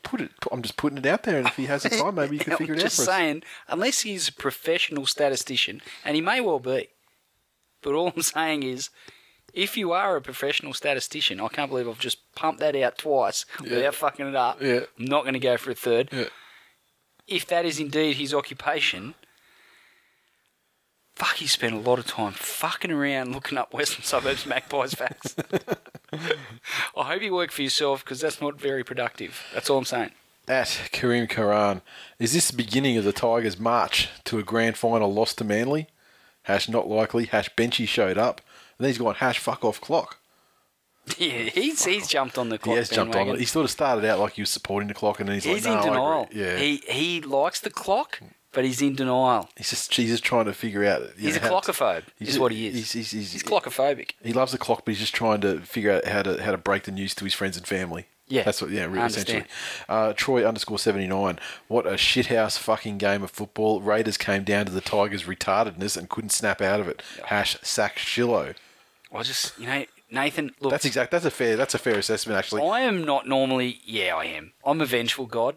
I really am, and I can just say, fucking, when the Tigers are in the midst of the 10-game winning streak they're about to go on, before they enter the finals and go on another win streak. But, as they say, new season. How many games are left in the season? 10. And all I can say is, when they're in the midst of it, there's going to be people looking at it, listening to me, talking, as I have, even when they were running last. And think, fucking idiot. They're going to... Because they get the spoon. They're going to have a sphincter like a decimal point. You know what? The thought of the Tigers actually making the 8 / winning the comp, like I've called for all season, is going to do some people's heads in. Mate, the midst of this win streak we're about to go I am all for the West Tigers getting into the finals this season. All for it, man. Here we go. Punchline. Every finals pack needs a cannon fodder to get blasted. There it is. Like the Broncos were last year. Sharkies. Okay, next. South Sydney Rabbitohs 30 defeated Parramatta Eels 10 front of 17,000 and a touch people. Rabbitohs, their 30 points came from tries to Dylan Walker, Adam Reynolds, Dylan Farrell, Justin Hunt, John Sutton. Perfect 5 from 5 for Adam Reynolds, and the Eels double to Ken Seo and 1 from 2 conversions from Chrissy Sandow. You take South's best player out of their side, and you're still left with the top 8 team. I think Inglis wasn't there. They didn't really miss a beat. You do the same to Para, and they struggle to win a pub league game. Take Jared Hayne out of that side, and fuck me, they're a rabble. That's the thing. I think a lot of teams, you could take their best player out, put him up against Parramatta, and you'd get a similar sort of result, I think. But, yeah. Well, I mean, at the end of the day, the West Tigers were playing without their best player in Robbie Farah. Didn't miss a beat. Beat, an up-and-coming Raiders side that many are expecting to make the 8. Parramatta couldn't get it done. That's all I'm saying. I think it's now official. Parramatta really have quit on their season. If there was any doubt left, and Ricky can, as we spoke about earlier, Ricky can blame the referees all he wants, but this is really on him. This whole situation with telling these players that they're not wanted, and I guess in some ways it's probably fair. Well, he told some that they're like, not only aren't you wanted, like there is no fucking chance for you to turn this verdict around. Sure. Then there was the group where it was like, you can find somewhere next year, but exceptional performances in the run home may see you offered a continued role at the club. So I can see that he's trying to make his stand there, but it's pretty clear the effect it's had. Yeah, it's killed the morale of the group, and this is the sort of result they can expect for the rest of the season. I think. I've got a big call on Adam Reynolds. I think in 3 years' time he'll be the most dominant halfback in the NRL. He is, considering he's had one season. Why 3? Just given the age, and I think as a halfback they take time. I think he's very good controlling a game now with his kicking game. I think his passing game is very, very selective. He's an old head on young shoulders. I just think with that little bit of extra experience, it's hard to believe he's only really played one full season of first grade. Yeah. It's he is something else. He's like a young Daly Cherry Evans, except without the premiership glory.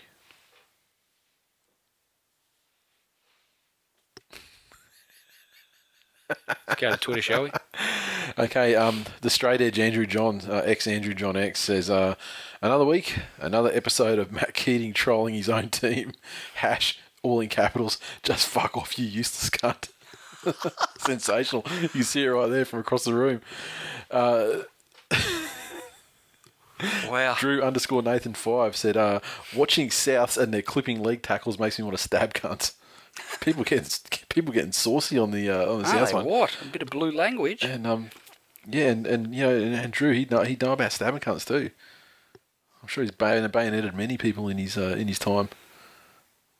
Oh, yeah, I had an interesting little analogy that I was going to throw in there, but all right. It involved Drew bayoneting, in an incestual type of thing. With his brother. Yeah, let's not go there. Who did you just fuck over? What do I just wreck shit every week? Stop wrecking them. Shane, Aaron, Elvis. Souths were good. Para aren't as bad as I thought. In soggy conditions, we saw ball skills that would bring a tear to Elton John. Explain that entire tweet to me. Souths were decent. They were good. Good, that's a fair assessment. Parramatta, pretty fucking ordinary. I mean, like, they were kind of, sort of in it. They started out okay. Yeah, at half time they were right. They fell apart. If they had scored the first try in the second half, then, maybe, we might have a bit of a game. But, I mean, South scored almost immediately in the second half. So, that's no good. JT_Goldie, new player, has entered the game and says, hate South with a passion. It's horrible seeing them win on the field. They are a disgraceful team. Fuck me. I'm instantly fucking in love. Andrew John X, ex-Andrew John X, comes back and said Sticky should have sacked those 12 players on the spot instead of watching them play like absolute dog shit for the rest of 2013. That's probably fair enough too. I think that the Parramatta board and and those people would be well informed as to this is what I was going to do. This is a likely, it's a possible, if not a likely outcome to this. This could go one or two ways. This is, one of the eventualities you need to prepare yourself for to live through this for the rest of the 2013 season because I've got plans that, go into 2014, blah, blah, blah. But the fans, there's people who pay for memberships and they pay for season tickets to go to, like a dozen games a year. I mean, they can't enjoy going and watching their team get fucking smashed every week. They're the ones that get hurt by it. You would not imagine that that's a lot of fun for them. No. And like some people would say that, they're Parramatta fans and they deserve it, but I'm not one of those people. I mean, it's funny, a lot of Manly, like, through the 80s, there was like, Manly Parramatta was a thing. But I don't really carry too much of that around because I hate Super League teams more than I hate any other ARL side. So they're kind of at least in my, least hated sides. Jesus. So, at Evil Conspiracy, Ben Roberts playing in dummy half to maximise his touches in the game. Brilliant. #winning formula, #supercoach, #Tigers in decline. Benny27, when I read R. Stewart was giving 12 players the axe, I was shocked. Now I think he should axe the lot. And he's tweeted that to the Para Eels as well and got #Eels in decline. Fella, how much further can they decline? Yeah, well, they already come last. CA Photo 10 said, is there a bigger victim in the NRL than Ricky? He'd fair dinkum find an issue with winning lotto. #Ricky Whinge. Mup 23 said, how does a coach who continues to name Ben Roberts try and blame someone else with a straight face? Yeah. Good point. Dashing Dan 1. I wonder what the fine would be for pissing on a ref. #Packer plus Ricky. Well, I mean, NRL math dictates it would be $30,000. Exactly. Really. Unless there's some kind of discount for bulk purchase like Costco's or something. At Rob Moore V1. This is an interesting tweet. Watching Souths. When I was coaching the county, I picked Gurgis and decided not to pick his twin because I thought he was shit. #idiot. So I want to hear more from Rob Moore. Yes. So where did which county was it that he coached? What was the situation there with the Burgesses? Or what age were they when he was dealing?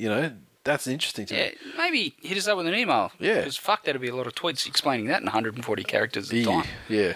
Okay, CA Photo 10 to finish up said, if a golfer with a 28 handicap bags the greenkeeper, you're telling him to shut the fuck up.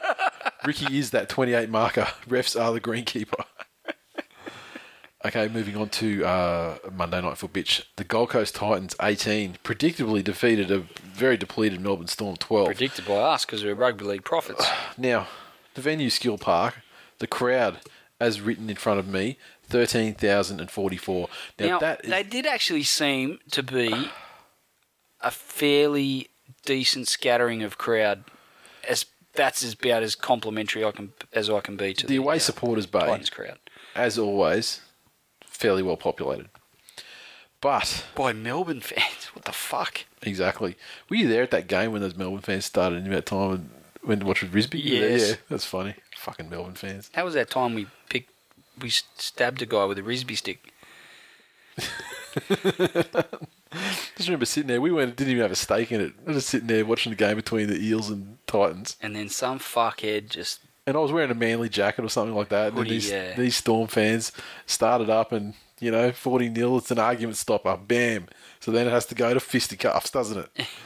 It went to another level at the mention of 40-0. And then once that particular Melbourne fan, which I think might have been Ghost Storm 1, who knows, once it went there, they tried to fire up, and then you were like, anyway, you're just a bunch of filthy cheats. And fuck me, didn't it erupt?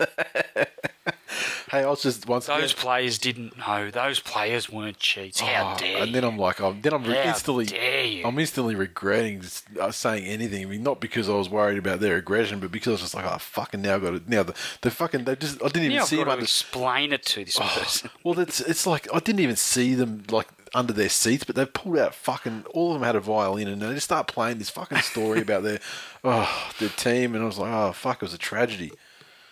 All right. So we stabbed them with a Risby stick. Exactly. Fuckers. Okay, anyway, Gold Coast Titans tries to get it to Gordon, Anthony Don, Luke O'Dwyer. I'm not going to say that his Don is a good thing because fuck, people overuse that thing for Anthony Don. It's ridiculous. And quite frankly, he's not. Yeah, exactly. Caesar, he got 2 from 3 conversions and a penalty goal. Storm's 12 points came a double on debut to Ben Hampton. Conversions, Gareth Widdop got 1, Maurice Blair got 1. Gareth Widdop obviously not able to function for the second one because painful looking. Speaking of that, Dragons can't really take a trick. They've signed him, and they say that, but I mean, apparently there was no tendon or ligament damage. It just popped out. So the Storm are hoping to have him back into the finals if they're lucky enough to make it. Well, given they're like second on the ladder and sailing along pretty well. I mean, everyone on the ladder is going to take at least one step down, aren't they, Nathan? Unless the Tigers make their charge. No, Glenn. I don't think that's going to happen. That's actually not going to happen. Well, that being the case, my opinion, and certainly based on the Chris Lawrence thing, you'd think never be the same. Well, it'll be at least 2015 before Widdop is anywhere near the form that the Dragons actually signed him to replicate for their club. Let's hope that he does make it back for Melbourne and can sort of hit the ground running, pardon the pun, for the Dragons next season. Excuse me. He's obviously a big part of what they're trying to do there next year. So Jamal Idris, this is one of the best games I've seen him play, certainly for the last 2 seasons. Idris has been fucking good for the last maybe 6 weeks. He's been very fairly good. solid. Yeah. This game, his aggression in defence, and then the way he was running the ball as well. That's the sort of player the Titans desperately wanted when they signed him from Canterbury. When he wasn't, I don't even think he was that player in Canterbury towards his latter stages either. Oh, not towards it. Once he signed with the Titans, he was on the down. I think he's pretty. I think he's almost approaching something that you would call career best form. Dare I say? And that is a big call from. Geez, we caned the piss out of him. His first season but deservedly so. I mean, he was clearly out of shape and disinterested and maybe out of favour with we've had a bit of a hierarchy change there in the Titans as well. Maybe something's changed there. I mean, you wouldn't think that would affect him too much. I mean, given the coaching staff are pretty much the same, but sensitive guy. For the Storm, just as Widdop goes down, Ben Hampton shows up, scores 2 tries. Ready made. The Storm, they keep coming up with these youngsters, and I'm not one to really normally hark back to the whole salary cap thing with the Storm, but for a club with no real junior nursery, save Mahe, what's his name? Yeah, Fanua, that's it. But aside from Brisbane... Yeah. But you know what I mean? I just wonder, the attraction for the Storm, given the fact that they, in some of the formative years for these guys that are coming through, they had Inglis, Slater, Cronk and Smith, right? Dominant team. Folau as well. These guys come through the ranks and they're signed up by these scouts because of the quality of the football that they can play and the players that were in the team. And so they're signed up from whatever 14, Yeah. Or, how many years are we talking now? 14, 15, or even 16-year-olds, and now they're starting to come through, these young kids. That's the other side of of what they were doing as well. They gained an advantage as far as attracting junior talent because they had so many great players in their team. But remember as well, it's like 7 years since they lost the grand final, and then then they won a tainted grand final, then they got flogged in the greatest grand final ever. Mm. But I mean, it's 7 years since so you look at that, you take kids have got to finish high school or whatever, so 17, and so these are 10-year-olds back then. Mm. So I mean, there has been that carrot that when they're looking at signing the kids. They're probably looking at signing around 2009 when they've kind of been in like 3 or 4 grand finals in 4 grand finals in 5 years. Sure. So there is success is obviously the very that's an advantage when they're bidding probably against the Broncos for these kids because they're all kids up from up here pretty much. Exactly. But he looks like a good player. Showed some really good, really good hustle to back up. Yep. For his first try and I don't you would imagine fullback and 5'8", I think is his preferred positions. Yep. With Widdop not there, maybe, he's the guy they're going to groom to take his spot. Yep. Works out well. Yeah, it really does. Just ready-made sort of guy to come in. They probably earlier than they wanted to throw him in there, but sure. If that's their plan and he was the guy they wanted to, succeed Widdop in that position, then great. Yeah, so I think Melbourne were a bit off the pace, and considering the players they had out, it was. You take the 7 and the 9 and the 1 out of any team. Yeah, they're going to fucking. I mean, look at Parramatta. Take their 1 out. Quite frankly, the West Tigers on the weekend. Oh, you don't have no 1, no 9, no 7. Let's face it, you haven't had a 7 for years. Only the best teams can do it, Nathan. I see what you're saying. You haven't had a 7 for years. I agree with you, mate. So I agree with you, buddy. Which is probably part of your problems. Good point. Yeah, thank you, Glenn. Thanks. But you take 179 out of a team, and quite frankly, I mean, West Tigers are almost an exception because they haven't had a 7 since 2006. How dare you, John Morris?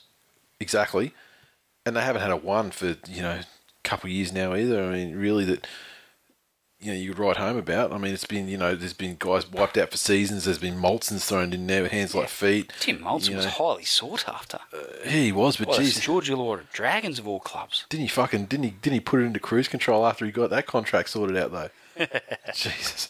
Anyway, but yeah, I mean, Titans fans going off like this is a fucking amazing feat. The Storm absolutely crippled, and, maybe Parramatta wouldn't have got over them. But I would dare say most sides in the competition would have given them a fair crack.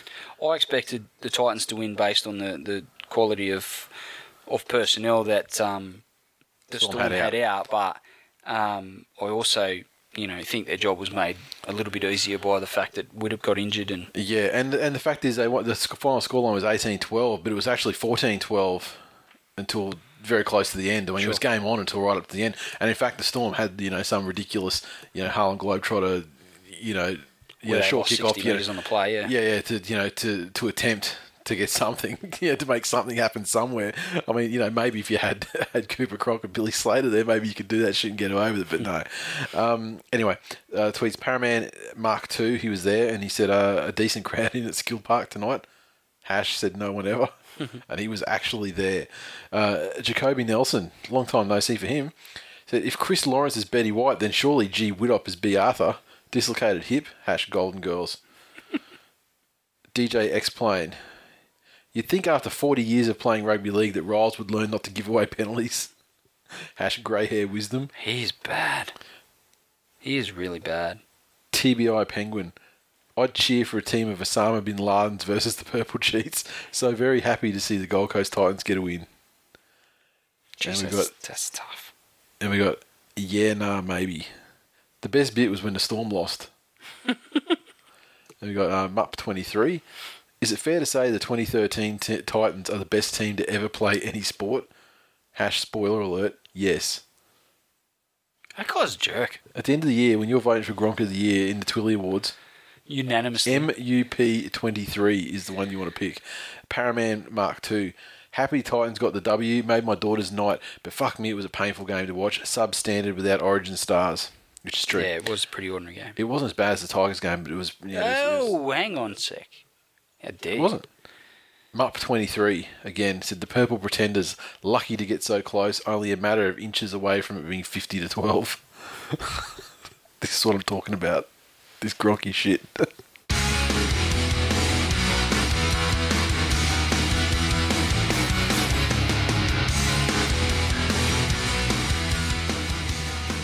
Previews. Well, before we get to round 16, Wednesday night. Tonight, as you're listening to the show, Origin, Game 2. Suncorp Stadium, New South Wales. Clinch the series. Capture one in a row. And basically, provide the true feel-good story for the world of rugby league for 2013 and moving forward. Oh, I can't believe you can put that into the same category as the West Tigers current West Tigers situation are a hateful, hateful band of misfits. New South Wales are a mighty team of warriors. Taking their opportunity to shine against a team that, quite frankly, is stacked.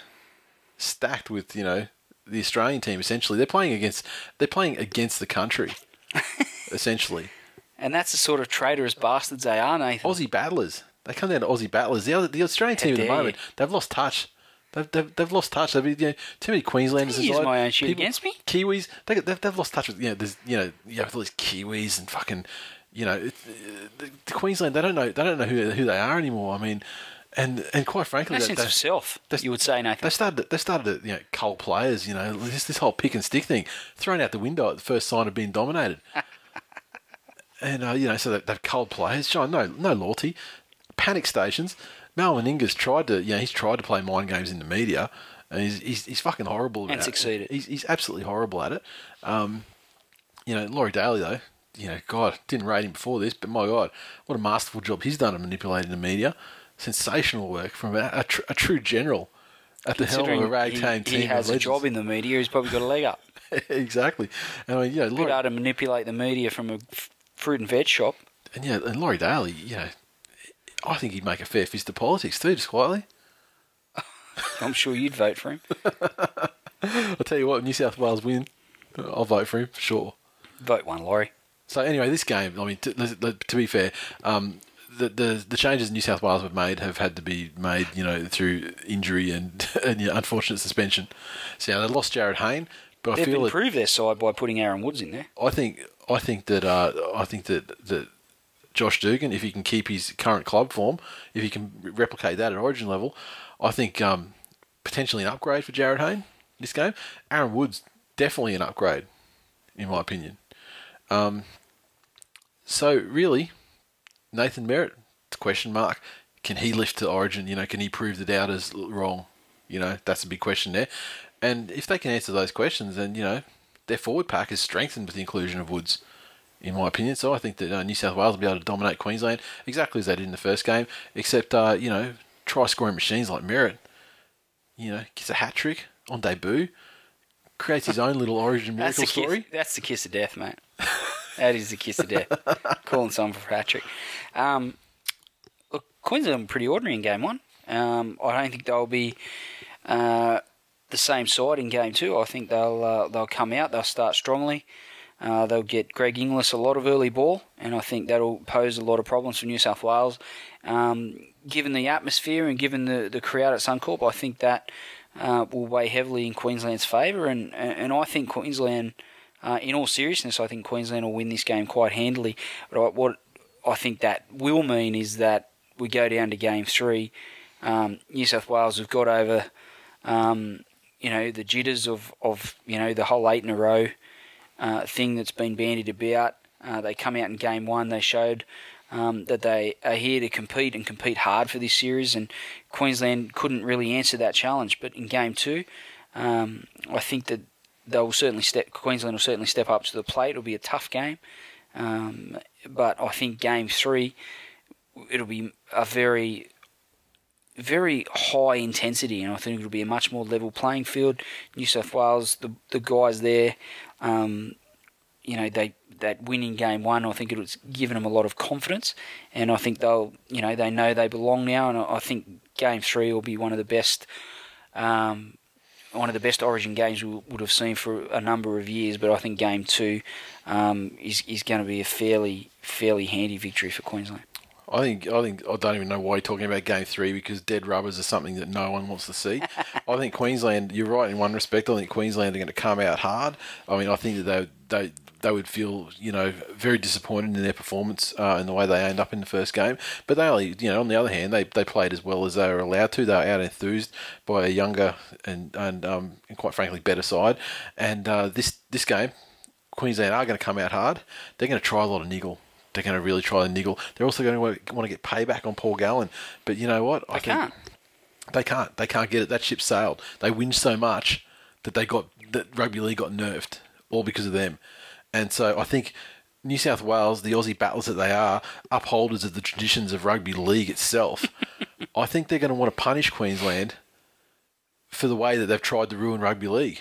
And as a result, I think New South Wales, it won't be a massive win, but I think they'll get up by the vicinity of 10 points. And, the Queenslanders, you get it into that final 10 minutes of the game. Queensland's down by 10. Never say die, Queensland, blah, blah, blah. But I dare say that, come full time or come 78-minute mark of that game, there'll be more than one Queenslander pissing on their seat. Well said. It actually made me laugh. First time in 3 years, you've done well. And so once again, I mean, obviously, you say Queensland win, I say New South Wales win, and we'll fucking see what happens on the night. So let's move on to the actual round 16. Kicking off, obviously these teams are kind of subject to how the players involved in Origin back up, especially with the Rabbitohs versus Raiders game. I mean, it's only 2 nights after what's presumably going to be a very high intensity game, like Origin usually is. So, well, the Canberra Raiders, mighty disappointing on the weekend. I mean, it was great for us. Thoroughly outplayed, mate. As a show, it was fantastic that they really choked the chicken against the Tigers. But Souths, with Origin players back, Greg Inglis will be absolutely furious at his name being in the record books as one of the guys that relinquished the trophy for Queensland. McQueen, he'll be like, wow, Queensland won 7 in a row. I get in the side, we lose. Is correlation, causality. Am I the reason Queensland lost Origin? I better play well in this game, redeem myself, if you will. Nathan Merritt, he'll be flying. Dead, you can talk some shit, man. Nathan Merritt, he'll be flying high after a match winning couple of tries. So yeah, he'll be unstoppable. Adam Reynolds, he'll be stung. He'll be like, I should have been there. Why couldn't I be celebrate this fantastic New South Wales future most dominant halfback in the NRL? How did I not play? I mean, Mitchell Pearce. I mean, good on him. He lifted the trophy, but it should have been me. Yeah, so he'll be stung. So all this adds up to South Sydney absolutely bollocking Canberra by a fucking gigantic margin. Agreed. In the vicinity of 26 if plus Nathan points. Merritt awakes from his slumber after being, completely trampled in game 2. I just told you he's going to have match-winning multiple tries performance, Glenn. Fuck's sake. Got ya.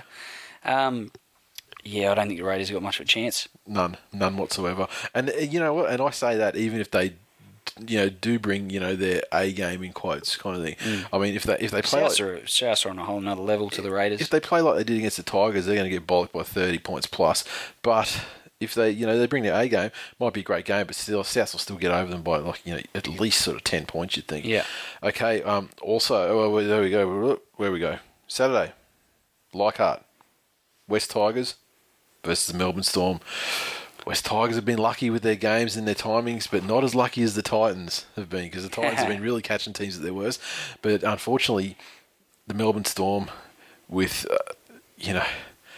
Cam Smith presiding over the failure of his stateside, Cooper Cronk feeling the pressure of Daly Cherry Evans. Adam Blair in career best form for the West Tigers, playing against his old club. He'll be out there wanting to prove a point. I think he'll take his game to a new level. Robbie Farah and Aaron Woods, backing up from Origin, where they'll probably, be among the top 3 or 4 players on the field, in a comprehensively beaten side, mind you. But, Robbie, a true Origin warrior, that he'd probably make 60 tackles. He'll probably come out on Friday night, make another 50. That's the type of player he is. A lot of people can't relate. They don't have that type of player in their team. Let me tell you, Robbie Farah, Warrior, probably on track for 110 tackles in 3 days. That's the type of bloke he is. It seems ridiculous, Nathan. It seems retarded. Matty Ballin does that in a game. It seems silly. It seems silly to even contemplate that someone will make over 100 tackles in 2 games over the space of three days. This is the type of player that Robbie Farah is. And Robbie will need to, because let's face it, the Storm are going to be throwing points on them. James Tedesco comes back into the side. The only reason the West Tigers didn't win by 65 points last Saturday night is because James Tedesco wasn't inside, and he was replaced by Sean Meaney, who made some horrible, horrible fucking mistakes. Cost the West Tigers any chance of winning that game by 50, as they should have, as was their right, because they are the team of destiny, as they will prove against the defending premiers. You've thrown out the team of destiny thing again. You know what happens to that? No. Team of destiny generally is destined to miss the finals entirely. That's what happened last time they were the team of destiny. They finished 10th. This time, 11th. Tigers in decline. Storm are going to win this game easily, like fucking easily. They're going to make an example out of the Tigers, and they're not going to shut you up, because quite frankly, nothing's going to stop you with your spiel of undefeated premier, blah, blah, blah. But the Storm are going to fucking make a mockery of the Tigers side and send them back down around Spoonsville where they belong. Tigers got a good record against the Storm, and specifically at Leichhardt. The Storm know they can't win. They'll go in there, they'll be scared. They don't want to play. They don't want to play for Bellamy. They don't want to play at Leichhardt, and they certainly don't want to play the West Tigers. They can't win. Everything you just said was wrong. Okay, Penrith Panthers taking on the St. George Illawarra Dragons out at Centrebet, so we can expect under 10,000 people there. Matt Moylan in the side. There'll be more crack pipes than people. Yeah, he used syringes before. Wow, that's hard. Oh, yeah. You said they're smoking crack. I said they're injecting heroin. Oh, fucking, yeah, this was so different in what we said. Okay, well. But if you smoke it through a pipe, it's kind of classy. These are tough. Everybody's grandpa has a pipe. Yeah, I don't think you've seen. It's almost classy. I don't think you've seen crack smoke before. Yeah, I have. Okay, so this one, it's hard. It's really hard to say. The Dragons, they're impressing nobody, with the exception of the former Josh Dugan. Exactly. Panthers, they went through a good run, and then they lost kind of meekly to Canberra. Who then obviously showed that they're not that great, and last week. So, quite frankly, the Panthers haven't recovered from their loss to the Tigers a couple of weeks ago. They're not the same side, and the only saving grace is the fact that this week they'll play themselves back into a bit of form against the Dragons, who, with the exception of Josh Dugan, are possibly the most boring thing on the planet. Yeah, I would agree with that. It's a hard one to call. I mean, I guess a Penrith going into it as the favourites. You have to assume they are. Hard to say. There's no odds here. This game just doesn't excite me. Going to be honest with you. I think on paper and certainly based on attacking form shown this season, I think the Panthers are a much better side than the Dragons, and I think being at home they'll probably win by sort of 8 to 10 points. Newcastle Knights take on the Gold Coast Titans at Hunter Stadium. So this one, the Titans had a very fortunate run, getting the Storm, and they had all their players out. Now they come up against the Newcastle Knights side, which is just impossible to read, but they are at home, and if there's one place where the Knights can play, it is at home. Sure. And Titans, they're overrated. They've crept under the radar because they've had an incredibly favourable draw. And it's not that the Knights are a great side, but they've certainly got enough to beat the Titans. Yeah, I think just the fact that it is in Newcastle, I probably lean towards the Knights a little bit. Nate Miles and Greg Bird have been named on the extended bench for the Titans, but I think I'd expect them to play, and I think it'll be a pretty tough game up front, especially with the amount of players. With Miles and Bird backing up. There's a number of players with Origin experience in there, and but I think the Knights will win a pretty close one. All right, next up, New Zealand Warriors taking on the Brisbane Broncos over there in New Zealand. This one, well, at home at Suncorp, the Warriors put over 50 points on the Broncos. Admittedly, that was the start of their great run of form. And why are they playing again so soon? I think the bye is the worst thing that could have possibly happened for the Warriors as well. I mean, they were on a good bit of form. They beat some great teams and the Broncos, and this time, it's certainly not going to be the same as last time. They're not going to put 50 on them. I can't see that happening. But the Broncos, their Origin representation really does it does factor a lot. I mean, if you were to remove Justin Hodges from the Broncos side, for example, immediately, you've taken probably 30% of their try scoring potential out of their side. Then when you talk about, you got tired guys in the side, potentially like Gillett, Corey Parker, Thaiday, guys playing Origin. I think Origin has a big impact on this game. I mean, I think the Warriors, if they continue the form they've shown over the previous month, I think that they'll win the game. I don't think it'll be about as bad as the last time they played, but I think it'll be probably about a 20-point win for the Warriors. Yeah, I don't know if they'll go that high, but if they can keep the form going that they've showed at the moment, I mean, I think they'll kind of be comfortable anyway. An important thing for the Warriors is to start strongly. The Broncos obviously only be able to get X amount of energy out of their forwards that are backing up from Origin. They're going to want to try and blast them out pretty quick and put a good start on the board. So if the Warriors can weather that early storm from the Broncos, maybe put some points on early, I think that'll set the tone and the Warriors will win fairly comfortably. Okay, next, North Queensland Cowboys taking on the Cronulla Sutherland Sharks up there in Townsville. Interesting game, this one. I'm probably leaning towards the Sharks, to be honest. I don't think the Cowboys at 1300 Smile Stadium really injects a great deal of fear into their opponents these days. Obviously JT and Matt Scott backing up from Origin. And Paul Gallen, obviously, for the Sharks, and as well as for Feeder. Yep, I'm definitely going to go the Sharks. I think they're probably the more solid side, certainly through the forwards. They'll be tougher, and I think they'll be able to contain the Cowboys' attack with the exception of JT, but he needs a fair bit of help there at the moment, and he's not getting as much as you would expect from his teammates so far this season. So, yeah, Sharks by a little bit. It's just, if the Cowboys are going to perform, it's going to be up there. I mean, in their last start with JT, they got the win, and JT looked good.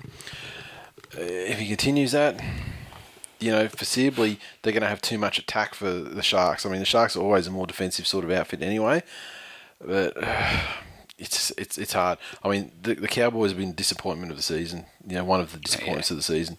And, the Sharks, but they've been setting the world on fire, but, they've been, I guess, solid-ish. Solid, I guess you could say, best you could say for them. Fuck, it's a hard one, actually. Tigers, but who's the favourite in that game? I don't know who. I would suspect it would be the Cowboys. Yeah, I would think if Thurston's on form, I think the Cowboys can get a win there. Monday night footbitch, Sydney Roosters taking on the mighty Manly Sea Eagles over there at Allianz Stadium. A couple of points in this game. Fucking Manly sensational. But that's beside the point. The other point is Matt Chechen's refereeing this game. That's magnificent. East the win. Wow. Glenn Stewart. Via Matt Chechen fucking us over. Glenn Stewart at lock forward for the Sea Eagles, still out of shape. Still doesn't want to play for his teammates. He's going to be expected to tackle the likes of Sonny Bill Williams and Luke O'Donnell, who's playing prop. Jared Waerea-Hargreaves makes his way back into the side after suspension as well. They get their halves back. I think the Roosters will be too strong for the after the Eagles suspension, which came through after playing Manly last time.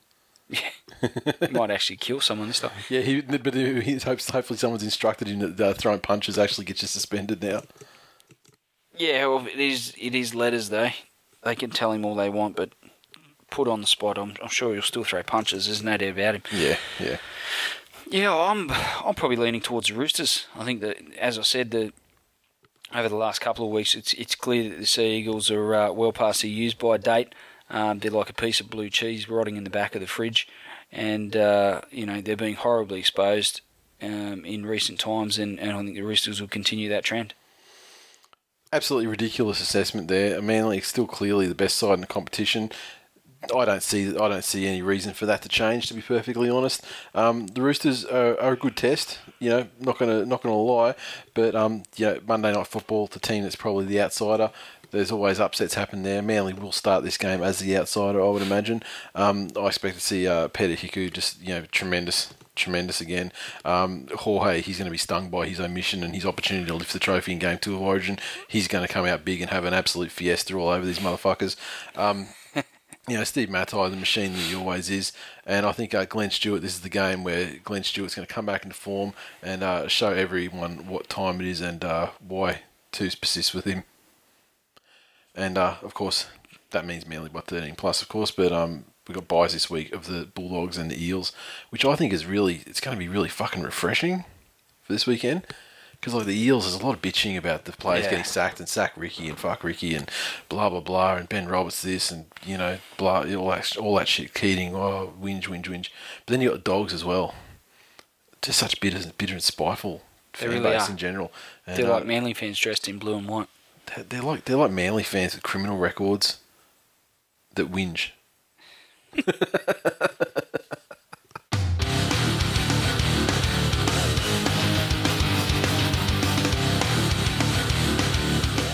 And that is full time for episode 126. As always, you can interact with us on Twitter, so follow at TWI League, and we love the banter and the feedback and all that stuff coming through. So keep it coming, guys. We're on Facebook, of course, facebook.com/This Week in League. Tell a friend. We're getting an influx of people coming to Facebook at the moment, so we're going to throw more stuff up on there. As you've been seeing over the last couple of weeks, we throw more stuff up there.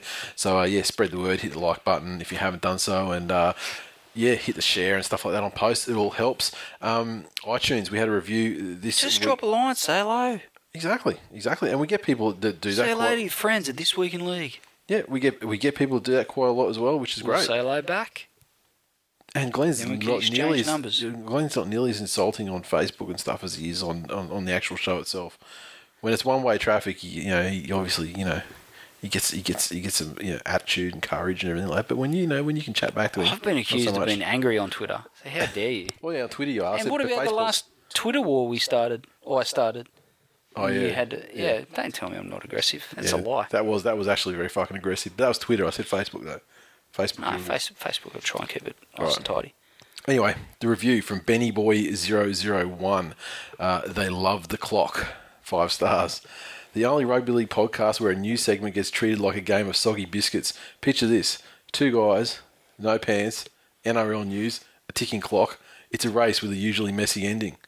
I'm liking the effort on the backgrounds of the podcast. These guys enjoy what they do, hang shit on each other and others. They're good at it. If you love your NRL, you love these guys.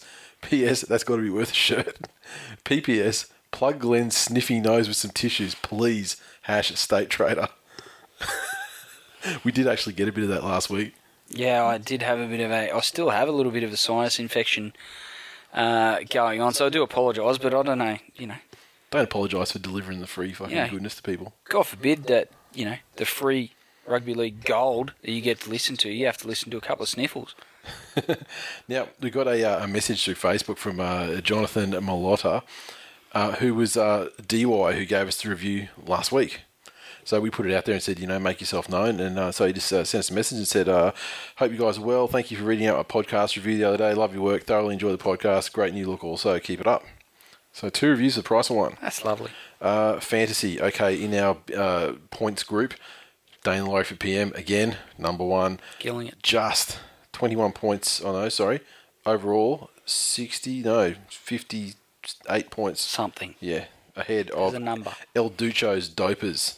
Cerberus in 3rd, Sherwood Scorpions, Mighty Bulldogs, Seagull Assassins, Ross's Rascals, Toto's Terrors, Greendale Goblins, and Honor Bloodbuzz rounds out the top 10. So from 1st place to 10th place, it's quite a significant margin. It's about about 450. So it takes a really bad round, I think, from one of these top guys to if they keep going on with their average, I think they're pretty much sorted. They have to have some real shit weeks. I guess round 18 for fantasy is the real danger round. That's the last of the big buy rounds. Yep. And so if you got stuck with certain players there, you can get fucked over. But I mean, guys that are at the top like that, like this Dane Laurie for PM side, if they're maintaining their points and they got 12.47 this last round. Jesus. I think so. That's impressive. Or maybe that's crazy. Anyway, tipping. The Real Jedi maintains his place at the top. Now, because it's an Origin week, our tipping is not actually finished this week. The Origin game does count. But at this stage, even though he's only got 2 from 4, everyone else in the top 10 only got 2 from 4 at best. So he's on top, 4 points ahead, 83. Voodoo Rock second on 79, tied with Williams 277. Desi's Ducks on 78. There's some Manly fans in there. It's Yeah. top three are Manly. Yeah, I don't know about Desi's Ducks. He could be. Yeah, it could be, or it could be Doggies. Lynn on 78. Who's Manly. Boxcar Jason, Manly supporter, 78. Aussie 11198, Dragons fan, 78. Animal NZ, Manly fan, 78. Troy Schroeder, 78, is Canberra fan. And Shell Geddes, 77. So it's from first to 10th, it's 6 points. So that's a decent margin. I mean, it's not insurmountable, but Real Jedi, 4 points at top, fucking doing it easy at the moment. And of course, the shop, we still have some stock of the Revelation shirt, hats, stubby coolers. So hit up thisweekinleague.com/shop because shit is going into clearance mode. We have limited stock of the Revelation shirt left, and so it's half price, $20. Grab yourself a Revelation shirt. And we want to get the new stock in of everything. I mean, new design, stubby coolers. I mean, because given that we changed the branding, we probably want to get everything on new stuff. So if you spend over $50, we'll throw in a stubby cooler for free. And of course, new shirts coming. And in fact, I may have a potential design for one of the new shirts as you're listening to the show today. I may have to do feedback, and I'm expecting something tomorrow. So, yeah, I mean, depending on how much feedback or how much changes I need to make on the concept before I think it's ready to put out there, may actually be something. Sweet as, I like it. So it'll be good. Progress. Yeah, so that's it. Go New South Wales. Wrap up the series, 1 in a row, and the 1 in a row shirt, of course, will be produced immediately. I'll hit go on the production of that shirt the second that the final hooter sounds. Don't know about Game 3, I look forward close to it. Profiting off the proceeds of those shirts. That's right, you're a regular Oscar Schindler. Shameless, no doubt about it. All right then. That's all we've got time for. Go the Tigers, the Aussie battlers trying to make their way in a tough, harsh world. Oh, and before we finish the show too, I have to say one thing as well. Tony Carroll was 2005. Thank you. Amen. I knew that the whole time, but I knew I was riding the lottie as well.